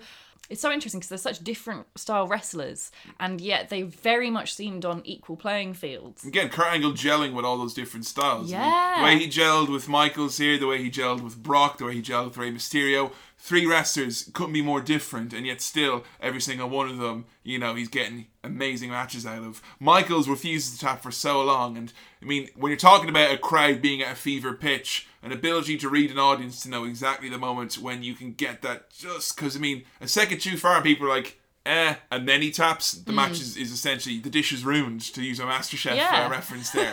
They're almost about to overcook it. They're making tweels here, folks, with this ankle lock. It's very delicate stuff. Just at the right moment, bam, there comes the tap. And it's true. like, and they get to the moment, and when he does tap though, because they've just milked it long enough, Kurt looks like an absolute machine, and Shawn Michaels looks like the bravest man in wrestling. Yeah. Because he was in that hold for so long, and then he finally tapped. And I think it's only thanks to both of them being such amazing performers and both their selling being so fantastic that they managed to pull off such a long ankle lock. Yeah. A move really that amazing. I find normally so boring. So that was a real incredible match. Kurt Angle was with the company he had one more WrestleMania after this, and then by the following summer he was kind of on his way out. Talk about leaving the company on the worst terms possible. I mean, I remember my heart being broken so much. I mean, Kurt, again, as we mentioned, was used a lot as a utility player. Put around here and there, put him there, put him here, turn him face, turn him heel. The straw that broke the camel's back for Kurt, I believe, because he was constantly asking for time off, which he was constantly denied. You know, he needed time off to heal. How could they not give him time off? Because his injury wasn't so serious that he couldn't wrestle. But it was like, he was told, I can't give you time off because we can't, like, we need you. There's no one else who can do the Kurt Angle role. If you're not there, House Show's going to lose their matches. Raw is not going to have its, you know, centerpiece heel. It was just, you know. That wouldn't happen now, would it? No. Good. But I mean, yeah, you've heard, I mean, it was very strange because, I mean, we read in Foley's book where he was like, you know, Vince kind of going, oh, how much time off do you need? You know, you'll take as much as you need. I want you to be healthy. But Kurt didn't seem to get that treatment. At least that's how Kurt told us. Because Kurt was also at the same time battling a painkiller addiction. A very severe one. No. And you're talking about someone who's got a litany of problems. I mean, I remember how when he finally left, they were like, the storyline they did was that, like, the kayfabe reason was that he had too many injuries and they were refusing to let him wrestle. Like, Heyman was the heel runner of ECW. He's like, you're not allowed to wrestle anymore because you're too hurt. Boo! Thinking he'd come back. He never came back. Because he had, like, within, like, a week, he had, like, a groin tear, knee injury, ankle injury, neck giving him trouble. And Kurt Angle's not a sloppy wrestler by any means. It's just wear and tear. It's not kind of like, oh, he botched a move and got injured. It's like, no, he wrestled 1 million matches this week. He's hurt. So Kurt Angle left WWE on terrible terms. Really, really bad. Like, kind of, you know, blacklisting type terms. What, they blacklisted him? Yeah. Why? Because he just, you know, he left. They felt that he was left the company on bad terms, that he deceived them, some would say, in the sense that he said that he was so hurt that he couldn't continue to wrestle and he was let go because, like, right, we'll let you out of your contract because you're battling all these things. And then, like, 6 months later, he showed up in TNA. And people are like, oh, okay. Now, there's 2 sides to every story. But around the time, particularly his early years in TNA, Kurt Angle was known for the following things. Number 1, lots of injuries. Number 2, several DUIs. So he was found with, like, you know, non-prescription painkillers in his car. He was found with, like, drug paraphernalia. It was really bad. There's a lot of mugshots of Kurt Angle from around this time. He was arrested for, like, stalking his ex-girlfriend. Oh, no. He lost his wife to another wrestler, Jeff Jarrett, which led to huge problems in the company as well. It was like, just in terms of the man who was always just known as, there's Kurt Angle, I know him because he's funny, he's entertaining, and he wrestles. And there was a period of time for around 5 or 6 years in TNA where it's like, he's Kurt Angle, I know him because his life is a wreck, he's on bad terms with WWE, he wrestles amazingly, and he has a lot of DUIs. That's really sad. It's really sad. Now, Kurt Angle, to his credit, gave TNA so much credibility that I think one of the only reasons that company is still going is because of him. He gave so much to that company. Since left, he was there for around 10 years in total. He was there longer than he was with WWE. But in terms of how sore he was and how hurt he was, you know, he was really banged up a lot of the time. But TNA was a lighter schedule, allowed him to heal up, allowed him to get his life in order, as it stands, all things seem to be kind of going well for Kurt. But we did have to decide on a Kurt Angle TNA match to watch. And I thought, I knew he had so many great matches. I mean, we watched him wrestle Samoa Joe previously, obviously in TNA. But I thought him and AJ Styles, those two, that was like a cornerstone match of TNA. So I thought we should delve in and look at one of those. They had many, many amazing encounters. What we went with in the end was Kurt Angle versus AJ Styles for the TNA Championship from TNA Impact in 2010. This was TNA's big launch rebranding when Hulk Hogan and Eric Bischoff joined and they went head-to-head with WWE, so they wanted to put on a big main event. Oh, and this was it. Kurt Angle and AJ Styles, peanut butter and jelly as far as wrestling combinations. Those two, again, perfect meshing. And I love the fact that AJ Styles, who is someone who's got quite an intense high-flying style, never had to tone it down for Kurt Angle, which is awesome. Big problem straight away watching this match, I think. The entrance music, what the fuck? Honestly, I feel really bad about this. That entrance music soured the whole match for me. I'm going to get up, I'm going to stand up and down, Stop singing it. Please stop. I want to chant "You suck" at who made that song. Yeah. Not at the song. And who decided it should be for Kurt Angle.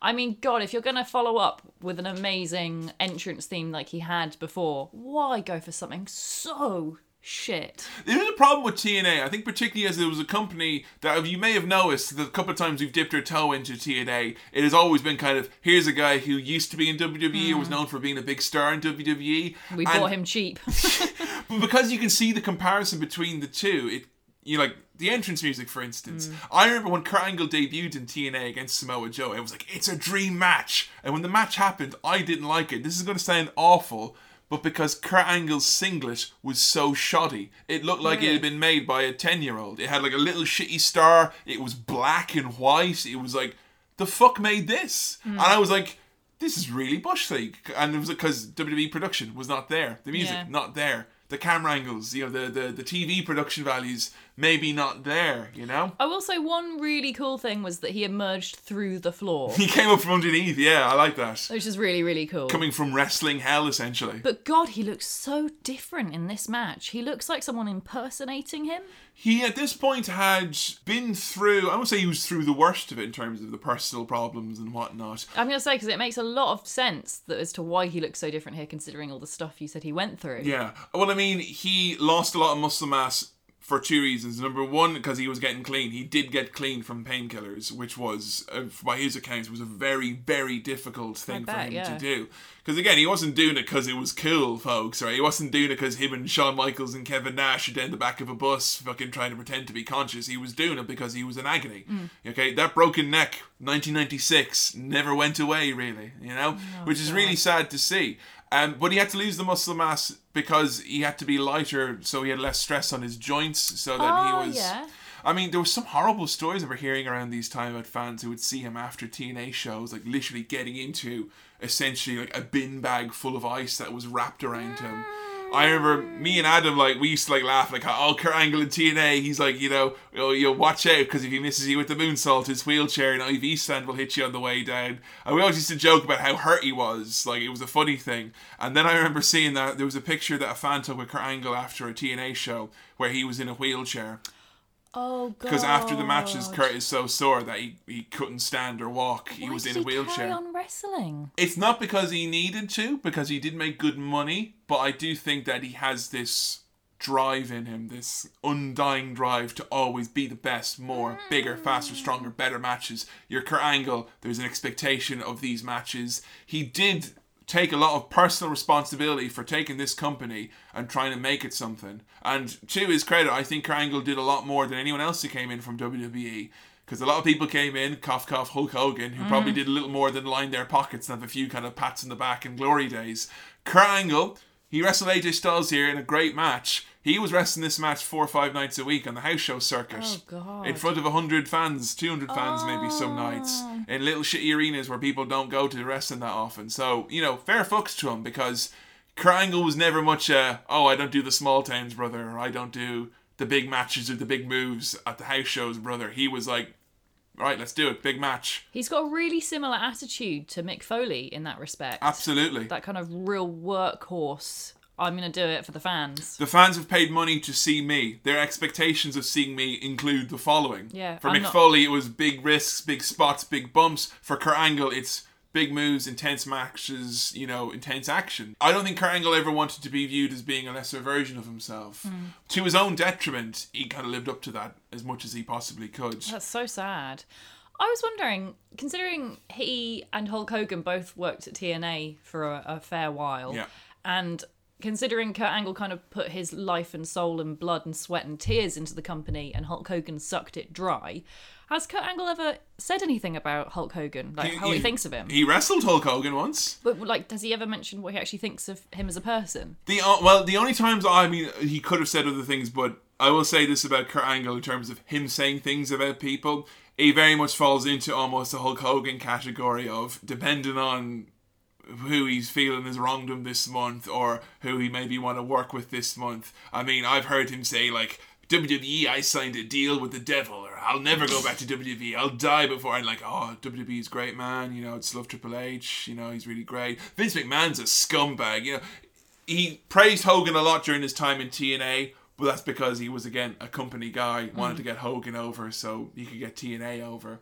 So I don't think I've recalled him ever making like disparaging comments about him. I did know though he wrestled Hulk Hogan in WWE, and he was the first and I think only person ever to make Hulk Hogan tap out in a match. Wow. Take that, brother. Wow. There's a very cool hexagonal ring. Yeah, for TNA. we've seen that. I think the only time we saw that before, there was we had 3 guys in the ring. We saw it as well with the Samoa Joe match.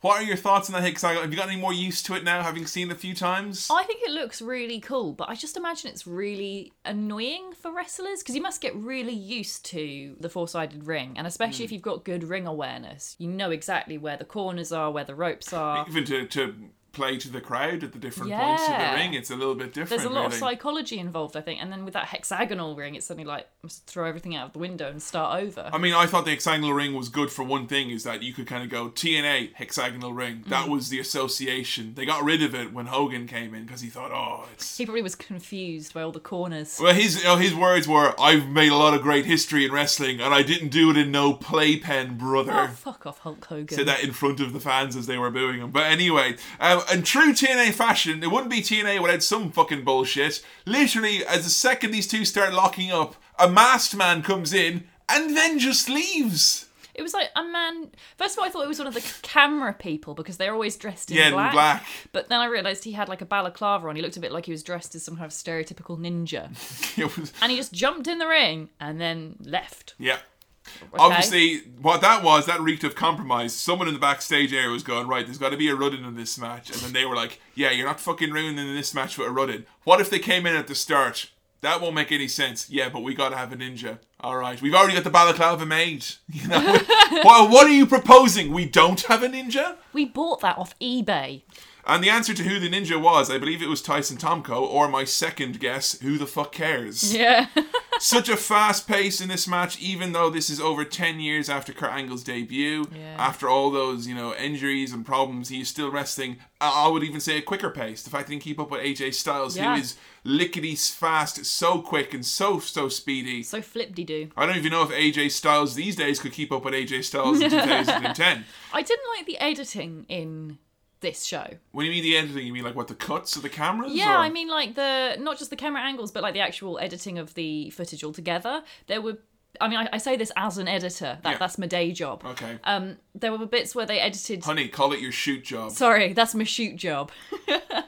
There were bits where they were cutting it and they missed out like essential parts of moves. Yeah, just the wrong place, the wrong time. Yeah. Like reversals that suddenly were like, were finished. You never saw the beginning of them, or you never saw the end of a move. There was actually a point early in the match where Kurt actually hit his finisher, but because of the camera angle, it wasn't viewed as big. It just looked like a random move because he caught him at the side. And then Taz, the commentator, was like, "Oh yeah, he hit the angle slam there." It's really bad, and it makes you kind of painfully aware of suddenly all the camera work and everything, which isn't good. You shouldn't be thinking about camera work when you're watching wrestling. No, that's true. It does take you out of it. It does. Kurt is much less funny and goofy here in TNA. He wasn't funny or goofy at all in this. Yeah, no, he did have his random moments, particularly early on, as when he was a heel in TNA, as being the kind of like you know, a little bit wacky or whatever. But by and large, he kind of assumed this, like, measuring stick elder statesman of TNA wrestling, like, you know, the buck stops here in terms of wrestling, and it was less about the humor. Mainly because I don't think the writers in TNA, like, had the writing chops to come up with good stuff for him, or that they had the audiences that it would really work with, you know? But it was very interesting because, you know, when we started this whole thing, I was like, but wait, Joe has seen Kurt Angle before when he wrestles Samoa Joe. But then I thought about it, you know, Kurt Angle in his MMA shorts with the bald head, lean, serious, the fucking look at his face. So different. I don't even think he realised that it was the same man, like. No, I remember when we did the Samoa Joe episode and you were saying that it was Kurt Angle. And again, all I knew of him then was that he was the guy in the tiny hat. And I couldn't understand how it's the same person. You didn't even have a tiny hat. It's like telling me that Brock Lesnar is the same character as Bo Dallas or in different parts of his life. That Brock Lesnar is, when that picture of Brock Lesnar where he's looking like a nerd. Yeah, this is the same guy. Nah, I don't believe that. It was so difficult to recognise him. Very fast-paced wrestling in this, which in TNA means you get a "This is wrestling" chant, which also meant that the announcer might say, "You're goddamn right, this is wrestling." Amazing counters in this as Kurt Angle gets the ankle lock in over and over again. There was finishers, counters into finishers.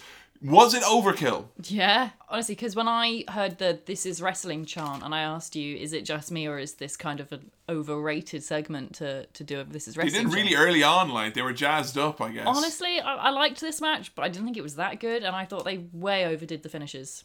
So, and this is coming from me, I barely even recognise finishes half the time. Well, that was it. You've mentioned that before, but I mean, I think that Styles hit the Styles Clash like 3 or 4 times in this match. Yeah, 4 times I think it was. And how did you even know that it was his finisher? Because he did it so many times. It was very interesting though that those moves, I mean, if they were getting 2 counts in the same way the other moves were getting 2 counts. So I mean, I always think because people are like, oh, the finishers are losing their meaning, and then all of us fans are like, of course they're not. It's the finisher. But for a new fan, I mean, if Steve Austin had to hit 4 stunners in a match and still not put someone away, I don't know if I would have grown up assuming that the Stone Cold Stunner was a finisher, an ender of a match. And I think when you're one of the hardest things I think you found is learning finishing moves and wrestling move names still, and that don't make it any easier. No, it doesn't. But my main issue with it actually isn't that for this match. It's the pacing was thrown off for me. It was not a very long match. It was 17 minutes or so. Yeah, thereabouts. And they started their finishes around midway. And for me, I think if you're going to do lots of finishes, you can get away with it, but you've got to do it towards the end of the match, not middle way through, and not alternating between them. I think because they were running this show live, the idea was that because no more than WrestleMania this year, WrestleMania 32, which ran over, this match would have started with like 5 minutes until the show was technically meant to be over, and that's why they were on the commentators were saying, we just got word from Spike TV they're going to let us show this match to the finish. So the fact that they were going for the finishes early was then playing into the fact that if you're watching this live, technically the show is meant to be over by now, even though they just started. So I think that's what they were going for. It's confusing. That being said, they've done matches since and before where that wasn't the case, where they were going into finishers like straight away. Because I mean, Kurt Angle, in quite a lot of the matches we watched, he does the ankle lock more than once. Oh yeah. But I don't know, I didn't feel like it was that big a deal on this. I just didn't like it. I don't know. Maybe the lack of Kurt Angle's entrance music being put good you in a bad mood. Tainted the whole match. I will say Kurt did get into a bit of I won't say a rut, but more like of a routine in TNA, in that his matches, particularly if it was a main event match, it was like finisher. It's like it was a known thing. I think that is because there wasn't a strong producer in like TNA. Like in WWE, you've got some great wrestling minds who are there to kind of say, look, this is what the finish should be. Let's work on this together. Where if Kurt and AJ just let there to kind of go, right guys, you're coming up with the match.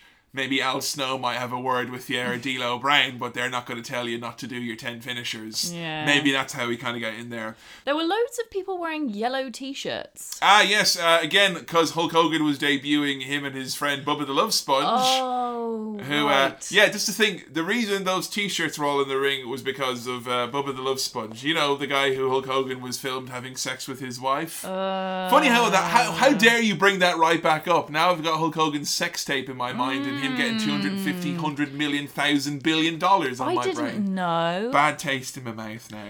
Ric Flair wandered in. A wild Ric Flair appearance. As if a ninja wasn't enough. And again, he came in, gave a mean look, looking incredibly pink, by the way. Oh, yeah. Like the inside of a veal steak. He looked like an alternate future where John from MasterChef took over the world and was eating all the fine dining. And was particularly pink and white. Too much pork and red meat.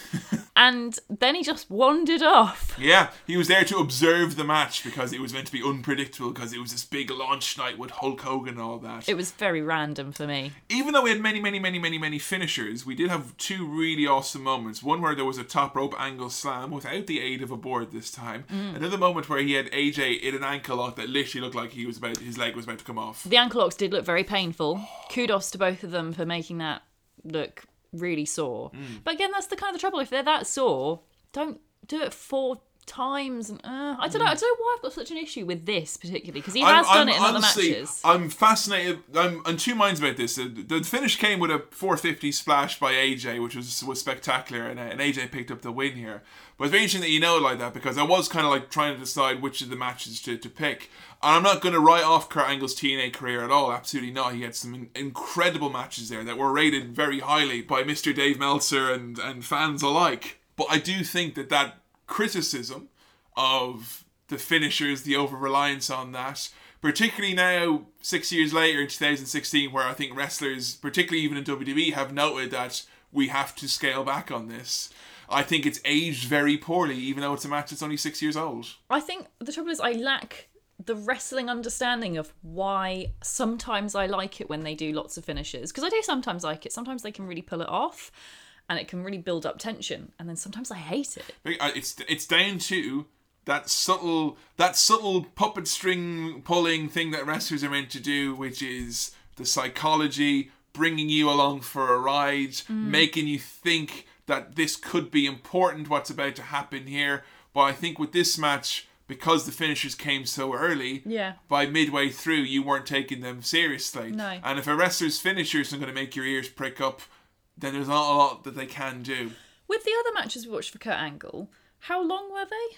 They're of equivalent length. I mean, the Michaels one was a bit longer, actually. I suppose the Lesnar one was a bit longer. And the Rey Mysterio one would have been shorter, and the Shane one would have been a similar length. Because I'm pretty sure in the Michaels one, he starts doing the ankle lock again quite early. But then does Michaels get to do his finisher? Well, yeah, Michaels kind of... They had a much better pace for it. Yeah. Those moves weren't being done for the sake of it. It did feel like they were telling more of a story, that it was building to that. They started off with the wrestling, then they got to, like, trying the finishers. It wasn't just finisher, kick out, okay. I mean...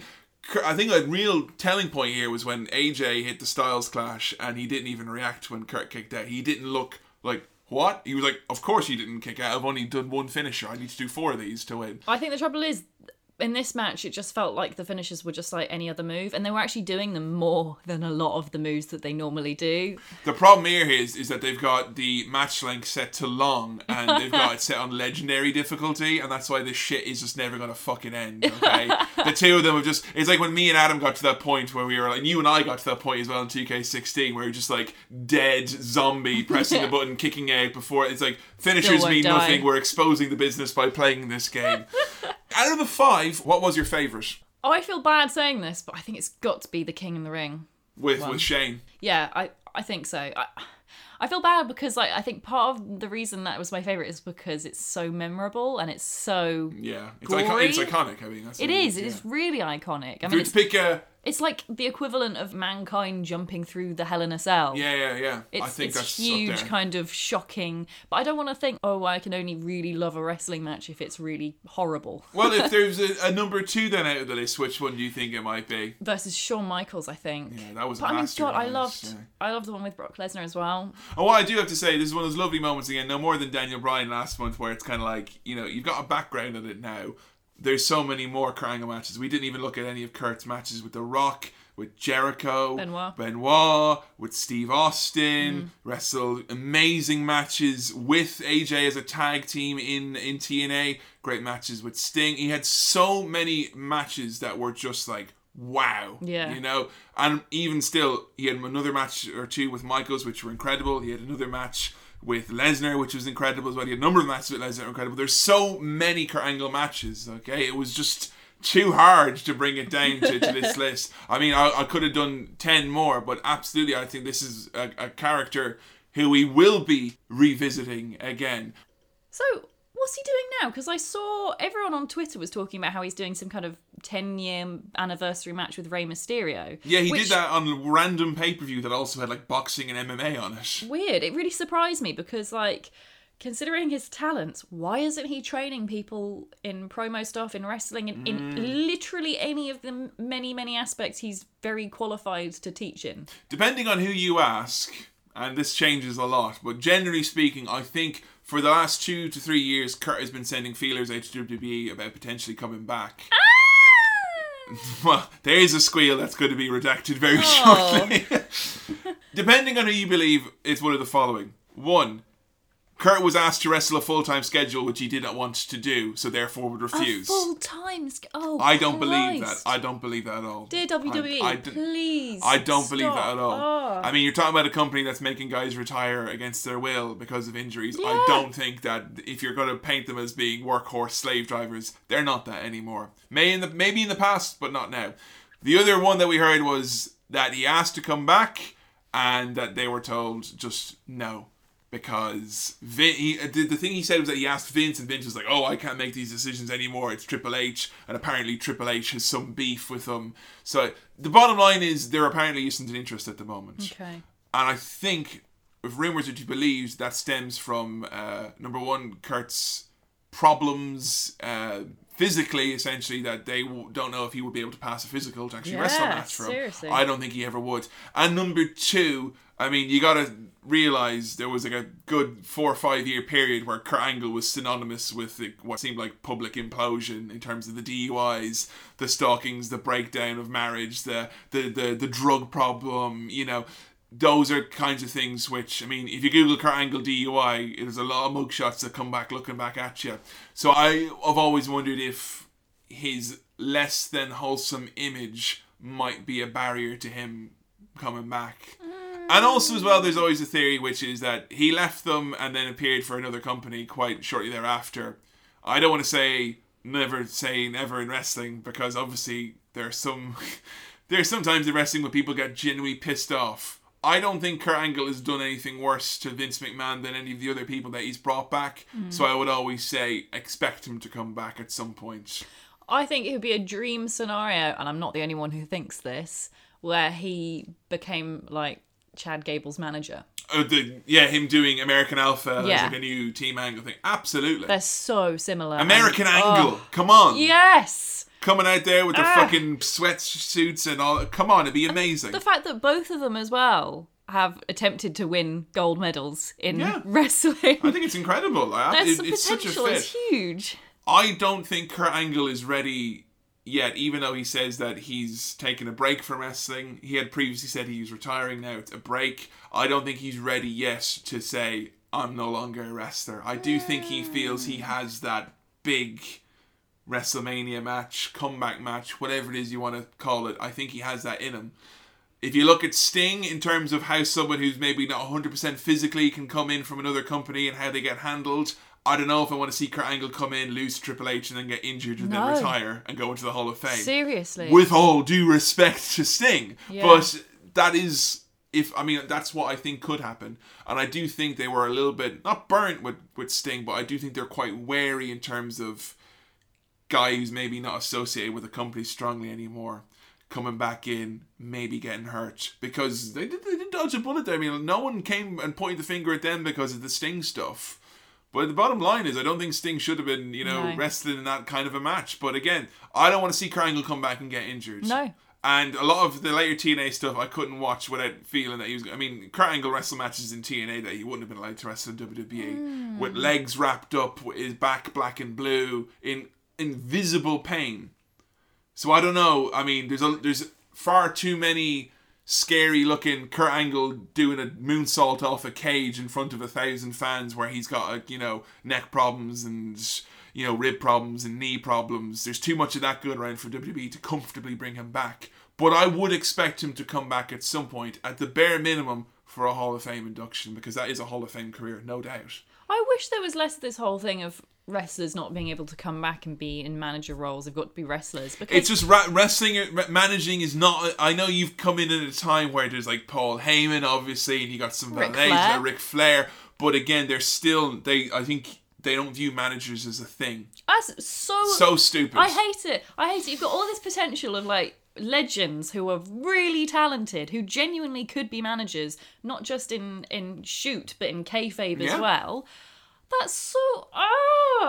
If you don't think that Kurt Angle, like, you know, being the on-screen manager of Gable and Jordan, but then also traveling the road with those two guys, number one, Chad Gable and Jason Jordan ain't going to be getting Kurt Angle in any fucking DUI painkiller. They'll keep him on the straight and narrow. Absolutely, yeah. Okay? And also as well, in terms of the depth and wealth of knowledge of that, I mean, can you imagine? I mean, they're so amazing right now if you add in the knowledge. Yeah. Steve Austin and Mick Foley always said where they learned the most about wrestling was in the car driving to the matches with the veterans. Yeah. You know, the people that Steve Austin used to ride with, he said he learned more, you know, behind the wheel of a car, listening to a guy with a beer and a joint telling him how to get over in wrestling than he ever did, you know, back in a locker room. Wow. And I do think that a pairing like that, yeah, it's a dream pairing for a reason, you know? I get so scared as well with these slightly older wrestlers, and especially now hearing of all these injuries. Like, one bad match and that's it. He's not... I mean, he could not walk again. It's not just a simple matter of, oh, you won't wrestle again. I mean, it could be far, far worse. I mean, God... I don't want to be an entirely negative Nancy and say, wrestling's so dangerous, even though it is. But, like, I mean, there's far worse things than not being able to wrestle again. I don't see a world where WWE will not allow Daniel Bryan to wrestle, but will allow Kurt Angle to wrestle. No. That doesn't seem to make sense to me. I really hope they don't let him wrestle, but I also really hope he gets over his whole thing of wanting to wrestle all the time. Look after yourselves out there, wrestlers. Please do. Oh, there's so few of you already. I want to see them live long, happy lives and pass on all that information that they know. And then retire in a little retirement home right behind the Performance Centre where they all wave. Yeah. Wrestling's nice sometimes. Well, that is the amazing career and times of Kurt Angle. Now is as good a time as any to take a look at some of your tweets and the Facebook posts from the How To universe. Kurt Angle. Some would say that last week on SmackDown, you were saved from certain defeat to Stone Cold Steve Austin when Kane unceremoniously... Saved? What do you mean saved? Just because I was stunned? Give me a break. I had Stone Cold right where I wanted him when Kane stuck his big red burned off nose in my business. Who the hell do you think you are, Kane? You want to make a statement? What, you think you're going to win the Royal Rumble? Well, I have a statement for you, Kane. You messed with the wrong guy. I said you messed with the wrong guy. Don't make me tell you stupid rednecks again. You want to mess with me, Kane? You want to go toe-to-toe with me? To quote the popular singer Shakira, whenever, wherever. What, you people never heard of Shakira before? What, you're not hip like me? That's because you're from Texas. Last year, Kane, you had a very impressive Royal Rumble. You nearly won the damn thing. But let me ask you this. You got one of these? I didn't think so. Because being a big red freak isn't an Olympic sport. So you want to make an example out of me? Well, tonight, Kane, I'm going to make an example out of you. Remember the last time we wrestled, Kane? I made you tap. You were crying like a baby. Mommy, please make him stop. Make him stop. Well, tonight, Kane, it's going to be worse. I'm going to break your ankle. And it's very difficult throwing 29 other wrestlers over the top rope with a broken ankle. Oh, it's true. I said it's true. idiots. So we have a story here from Robert Hunter on Twitter. It's probably too late, but here is a Kurt Angle story a lot of people will not know. I remember seeing Kurt Angle live in 2003 when he was fighting Brock Lesnar. At the start of the match, Lesnar was making fun of Angle, or something, I don't remember that much. Angle responded by pulling his singlet down and mooning Lesnar. I was in the front row with my dad, and we only saw his butt cheek and had a good laugh. But later on in the match, he mooned Lesnar when he was down, and unfortunately Angle's butt was spread wide open, and you can see everything. We were grossed out and never talked about it ever again. I still remember it today and can't get the image out of my head. Nice of Kurt Angle's splayed bumhole. Lovely. I always love hearing about house show shenanigans. ASJ Paradise says he had a storyline where he wanted to rape Booker T's wife. Oh, yeah. There was, again, one of the many, many times where Kurt Angle was flip-flopped. In one of the most cringeworthy wrestling angles of all time. Kurt Angle was feuding with Booker T, and they thought the best way to do that was to say that Kurt cut a promo where he was like, Booker, I want to have sex with your wife. I'm talking about that dirty bestiality sex. And they had like him follow her into the shower once. It was weird. Wrestling Yikes. 2004, I think it was. Fucking black hole of creativity right there. Jesus Christ. What the fuck is bestiality sex? She's a human. What race was she? Yeah, she wasn't white, if that's what you're wondering. For yeah. fuck's That sake. don't, yeah, there's certain connotations there, guys. Yeah. Don't. Oh, God. Don't drag racism into your rape storyline. Okay, moving on. Black Mega Man says, I don't know if you've seen it yet, but here's the time Kurt offered The Undertaker a scooter.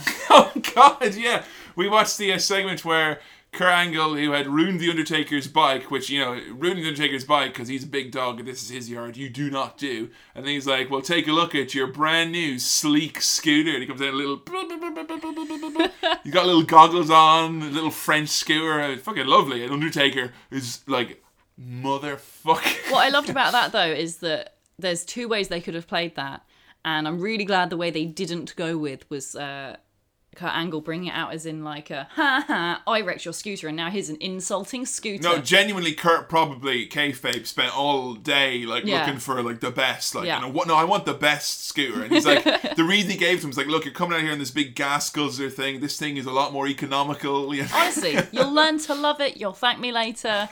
Not what you do to the Undertaker. If you want to have a good time, just type in Kurt Angle funny moments. There are compilations. Oh God, yes. You will laugh. We've included some on the How to Kurt Angle page on How to Wrestling, so there's some of them there. Oh, absolutely. Go over to howtowrestling.com and check those out. Mm-hmm. John Smith Poetry says, Kurt Angle is the reverse Mick Foley, an affable, comedic goof who became an absolute killer. Yeah, he did. He kind of... It's funny that as his injuries and whatnot mounted more, his work rate became more intense and more severe, as opposed to Foley and Austin maybe, who kind of...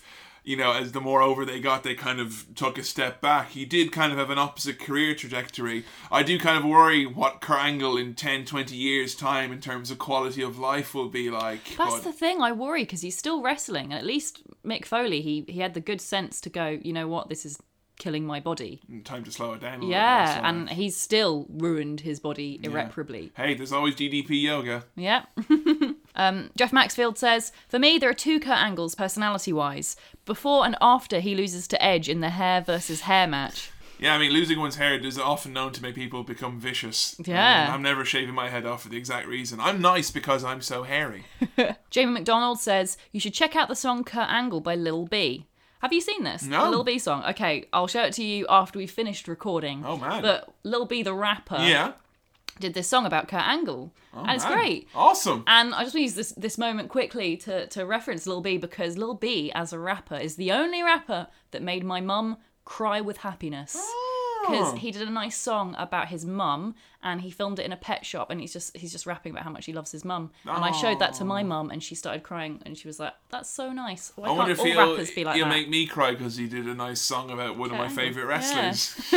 Yes Mode Games says, should have been WWE's biggest star after Austin left. Perhaps the most naturally talented wrestler in history. Yeah, I don't think anyone could argue at that point. Afro Charlie says, Brock vs. Angle was the first and possibly only time both WrestleMania main eventers used their real names. That's true. It was also the first time as well where I think both men came out incredibly injured. Yikes. Gomez Q says, unparalleled combo of wrestling talent and hilarious personality. Smart performer with a great character arc. Kurt Angle, I think, was the kind of guy that, I mean, there's so few guys. I mean, I know we mentioned with Daniel Bryan, but I mean, you want to get someone into like that style of wrestling, I think Kurt Angle's your gateway drug because of the humor and the obviousness of what the character is meant to be and the level of skill. You can't watch him and not be impressed while he wrestles, and you can't watch him and not laugh when he's doing his comedy. It's the perfect combination, and definitely a great starting point for a lot of fans, I think. James D. Leach says, a rare example of someone made better by TNA. So amazing in-ring, it's almost unfair that he's good on the mic. Interesting. I wonder how many people would feel... I mean... I'm not sure about... I mean, I've not seen enough TNA Kurt Angle, I guess. I mean, I will always take the view of TNA as like TNA as a whole. I don't think ever has been firing on all cylinders. There's been moments where it's like the creative has been good, but the roster was weak, or the roster was good, but the creative was muck, or the matches were good, but the segments were bad.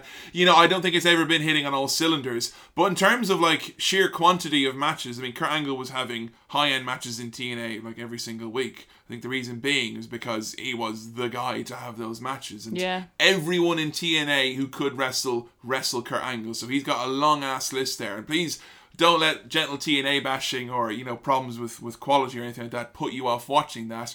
On TNA's YouTube channel, they have vast quantities of full Kurt Angle matches, and I would suggest checking them out because 9 times out of 10, it was always the best match on the card. Wow. Illis Claire, our good friend, says, best theme, best attitude, best lack of ego, no fear of humiliation, my first fave. Wow, very No good. fear of humiliation. I think that's really a particularly interesting point because it's something that can make a wrestler really lovable. Absolutely. I mean, again, we said on the Edge to Our podcast, I think we mentioned it here as well, just coming back to the point of if you're coming in as someone who's, you know, could very easily at the time in 1999 have his pick of the litter. He was being courted by ECW, and then he saw the product and said he had nothing to do with it and was nearly scared away from wrestling. I knew WCW would have loved to have him. WWF got him, and he arrives there, and it's like, you're going to be a bad guy. We're going to use your patriotism as a way to get heat. And again, so many people could have refused that, saying absolutely not. You know, that's disrespectful to the legacy of the Olympics and what I've achieved, or some of the things that he has done. Like, so many characters would be like, no way, man. Like, you know, Triple H, I wouldn't say, God. You know, would do some of the things. Imagine how obnoxious he'd be if he had an Olympic gold medal. So many people would not do the things that Kurt would do because they would fear that they would come off as being goofy and corny. The bottom line is, if you're entertaining enough and you're good enough, it doesn't matter what you do. You can bounce back from anything in wrestling if your character is good enough. Work Whitman says, the promo where Kurt conducts an interview with stock footage of The Rock is the best thing ever. Yeah. God, that was so funny. So Again, funny. that's on the website. You've got to check it out if you haven't seen it already. Because if there's ever been a thing where it looks like a wrestler in kayfabe has made it himself, this is it. Like, Rock's not wearing the same shirt in all the takes. He's used B-roll footage. Rock, like, drinks a bit of water and he goes, sure, Rock, drink up. Also, this next one is a bit randomly weird because it plays on my comparison I made earlier. This is by Grim Pixels. I told my wife he was Bo Dallas if he turned into Brock Lesnar inside the ring. I like that. That's a good comparison. Cooper Clown says, as a 12-year-old new fan in 2000, before I understood and appreciated the art of being a heel, I legit wanted to choke the man. He did. He was so infuriating. The kids in the playground hated Kurt Angle. He got proper heat with those children. Adam Galloper says, Joe knowing Kurt Angle for wearing tiny cowboy hats is the hardest I've ever laughed for your podcast. I mean, I want to say right now, I mean, you got to understand what a big thing we've done here, because being able to say that you only know Kurt Angle for a tiny cowboy hat is the funniest thing ever. But such was the quality of Kurt Angle that there was no way, as funny as that is, that I could let that continue. I was like, alright, if you think he's Curtis Axel and he wears tiny cowboy hats, you're going to watch some goddamn matches right now. I'm going to say now, if we sell t-shirts, someday we've got to have a t-shirt design that's Kurt Angle in a tiny cowboy hat with the words Curtis Axel beneath it. It's like something you find in a random pound shop in Skegness. To wind up wrestling fans. Over on Facebook.com/HowToWrestling, where we had some interesting conversations and viewpoints and a lot of amazing recommendations. Thank you all for all of the match and segment recommendations that you did send over. Tom Cadigan saying his King of the Ring match with Shane McMahon has been considered to be one of the all-time greats. His initial run as a heel that thinks he's a good guy in a white meat babyface was absolutely phenomenal. He played that part perfectly from his first match in the ring in a way that nobody else ever could. His evolution into a wrestling machine was an absolute joy to watch. Harry Green saying that Kurt Angle is the only wrestler in history that can perfectly portray a bumbling goon comedy act. I love that phrase. And a rabid animal that is capable of destroying everything in his path and everything in between. The believability that he could bring to his matches was incredible. He is the most naturally gifted wrestler of all time. I may be an Englishman, but Kurt Angle's all-American aura has always somehow filled me with US national pride. Yeah. Seriously, during 2001, after 9/11, when they made Kurt Angle this like all-American babyface, I felt patriotic for another country. Oh. Whatever that is. Speaking of, can we do a quick shout out for Dan Swanson for this episode's artwork? Because God, it is good. Absolutely. It is so American. That image is what is in Kurt Angle's head when he hears his own music. It's what I see when I hear his music now as well. Finally up here from Brandon Divas saying, as a teenager I was worked very hard by Kurt Angle. His initial promos about how he was a real wrestler, was bound for greatness, did not sit well with me. He went on this long winning streak in which he won almost every single match by screwy means, or if he lost he would say it didn't count because of these different circumstances. It annoyed me so much that my dad noticed it once. The conversation went something like this. Son, what's wrong? It's Kurt Angle. He's winning all the time and he thinks he's so great because he was in the Olympics, but he's not. Kurt Angle, the Olympic gold medalist, Kurt Angle. Yeah, well, of course he's beating all those guys, son. He's a real wrestler and they're just fakers. I was absolutely heartbroken and it took me almost a week to forgive him. Now, in the days before Wikipedia, as a kid, I thought it was just a story. I didn't think Kurt Angle was actually... Because the name, Kurt Angle, I thought was too perfect. I thought it was a fake name and a fake gimmick. It was only until like 2001 where I found out that he was actually for real. And I was like blown away. So it made it even more like, you know, mind-blowing for me that Kurt Angle had worked me so well. So hang on. So you knew that it was a kayfabe storyline. You understood the idea of kayfabe. Oh yeah, as a kid, I understood the idea of so you knew wrestling was, in inverted commas, fake. Oh yeah. Oh, okay. But I thought that Kurt Angle wasn't, because I didn't follow the Olympics. Didn't have any almanacs back then. I wasn't sniffing any almanac back in those days, so I didn't know if he won it or not. But yeah, thanks very much for all those amazing comments. It has been an absolute blast talking about Kurt Angle, one of my favourite wrestlers of all time, and really such a joy to watch all of those matches, all of those segments. I mean, I always get excited when watching stuff with How To Wrestling, but I mean, I never did I kind of get this sense of I knew you would like so much stuff, and the more we watched, the more I knew you'd enjoy. And I was just like, wait till you see this match and this segment. It was really, really great, and I do hope a lot of people are going to show some new fans Kurt Angle and some of the matches that we've talked about. I really hope so. I'm just sad that this episode is over now, so I don't actually have an excuse to watch loads of Kurt Angle matches. You never need an excuse to watch Kurt Angle matches. Absolutely not. Our next episode of How To Wrestling is going to be very, very important. In lieu of all the recent happenings and big goings on at WrestleManias and Running Raws and everything in between, and we saw a little bit of them here tonight. I did feel very indulgent doing all my faves, but we're doing How To Shane McMahon, okay? So Shane McMahon, the son of Vince McMahon, who is someone who will also be doing an episode on in the not too distant future. But we want to know your thoughts on the boy wonder, the man from Greenwich, Connecticut, born with a silver spoon in his mouth, the heir apparent, or is he? We want to hear your thoughts on Shane McMahon, his initial run as a heel, any segments that he's been involved in, any storylines. And of course, most importantly with Shane, even though he's not a trained wrestler, his best matches, because he's had some amazing feuds. And Joe has seen some of the, the recent highlights of Shane jumping off things in the build-up to WrestleMania. So I do think that this might be one where you get wowed quite a bit. We're looking for a big spectacle here, folks. All I know about Shane McMahon is he's Vince McMahon's son. Yep. He jumps off tall things. Yep. He's totally ruthless. I have a sneaking suspicion he hates his body because he just wants to wreck it at every possible opportunity, seemingly. Yeah. And also he's a hunk. Oh, he is a hunk. He is a 10 out of 10 on the Hansi scale. Holy shit! With his grey, streaks in his hair. It's very interesting because, I think it's only about time that Joe's gotten a chance to, get another hot wrestler on this show. Yeah. A couple of serious munters the last few ones we've been doing, Now, let's get that hot old guy in here, let's get buff Stuart Lee in here, So, thank you so much for contributing to How To Kurt Angle, and we, as always, anticipate your tweets Follow us over on Twitter at HowToWrestling. For the next episode, use the hashtag HowToShaneMcMahon. Let us know your thoughts on the Boy Wonder, anything that comes up in terms of matches, segments, storylines, stories as well. I've heard some amazing stories about Shane McMahon behind the scenes. I'd love if people can share some of those as well. Let's give Joe a thorough education on the man who, as of April 2016, is meant to be running Monday Night Raw. Let's see how that pans out. But as always as well, you can also head over to facebook.com/HowToWrestling. Give us a like. Let us know your thoughts on this episode. Join in the discussion on an upcoming episode. And check out artwork, videos, goofs and gas relating to previous episodes, and thoughts on the product in general. And make sure you're subscribed to us on iTunes and or SoundCloud. You can just search for us on the Apple Store and you'll no way miss us. And if you feel like it, you can give us a nice rating and or review. And we really appreciate everyone who's done that already. It's thanks to you, basically, that we end up in those iTunes charts when we do. Yeah, thanks so much, guys. And as well, we have a Patreon account, which you're no doubt very familiar with. If you feel like just giving us some support and maybe a $1 or so, you can do that on our Patreon page. And that's just a really nice way of sort of letting us know that you want to help us out.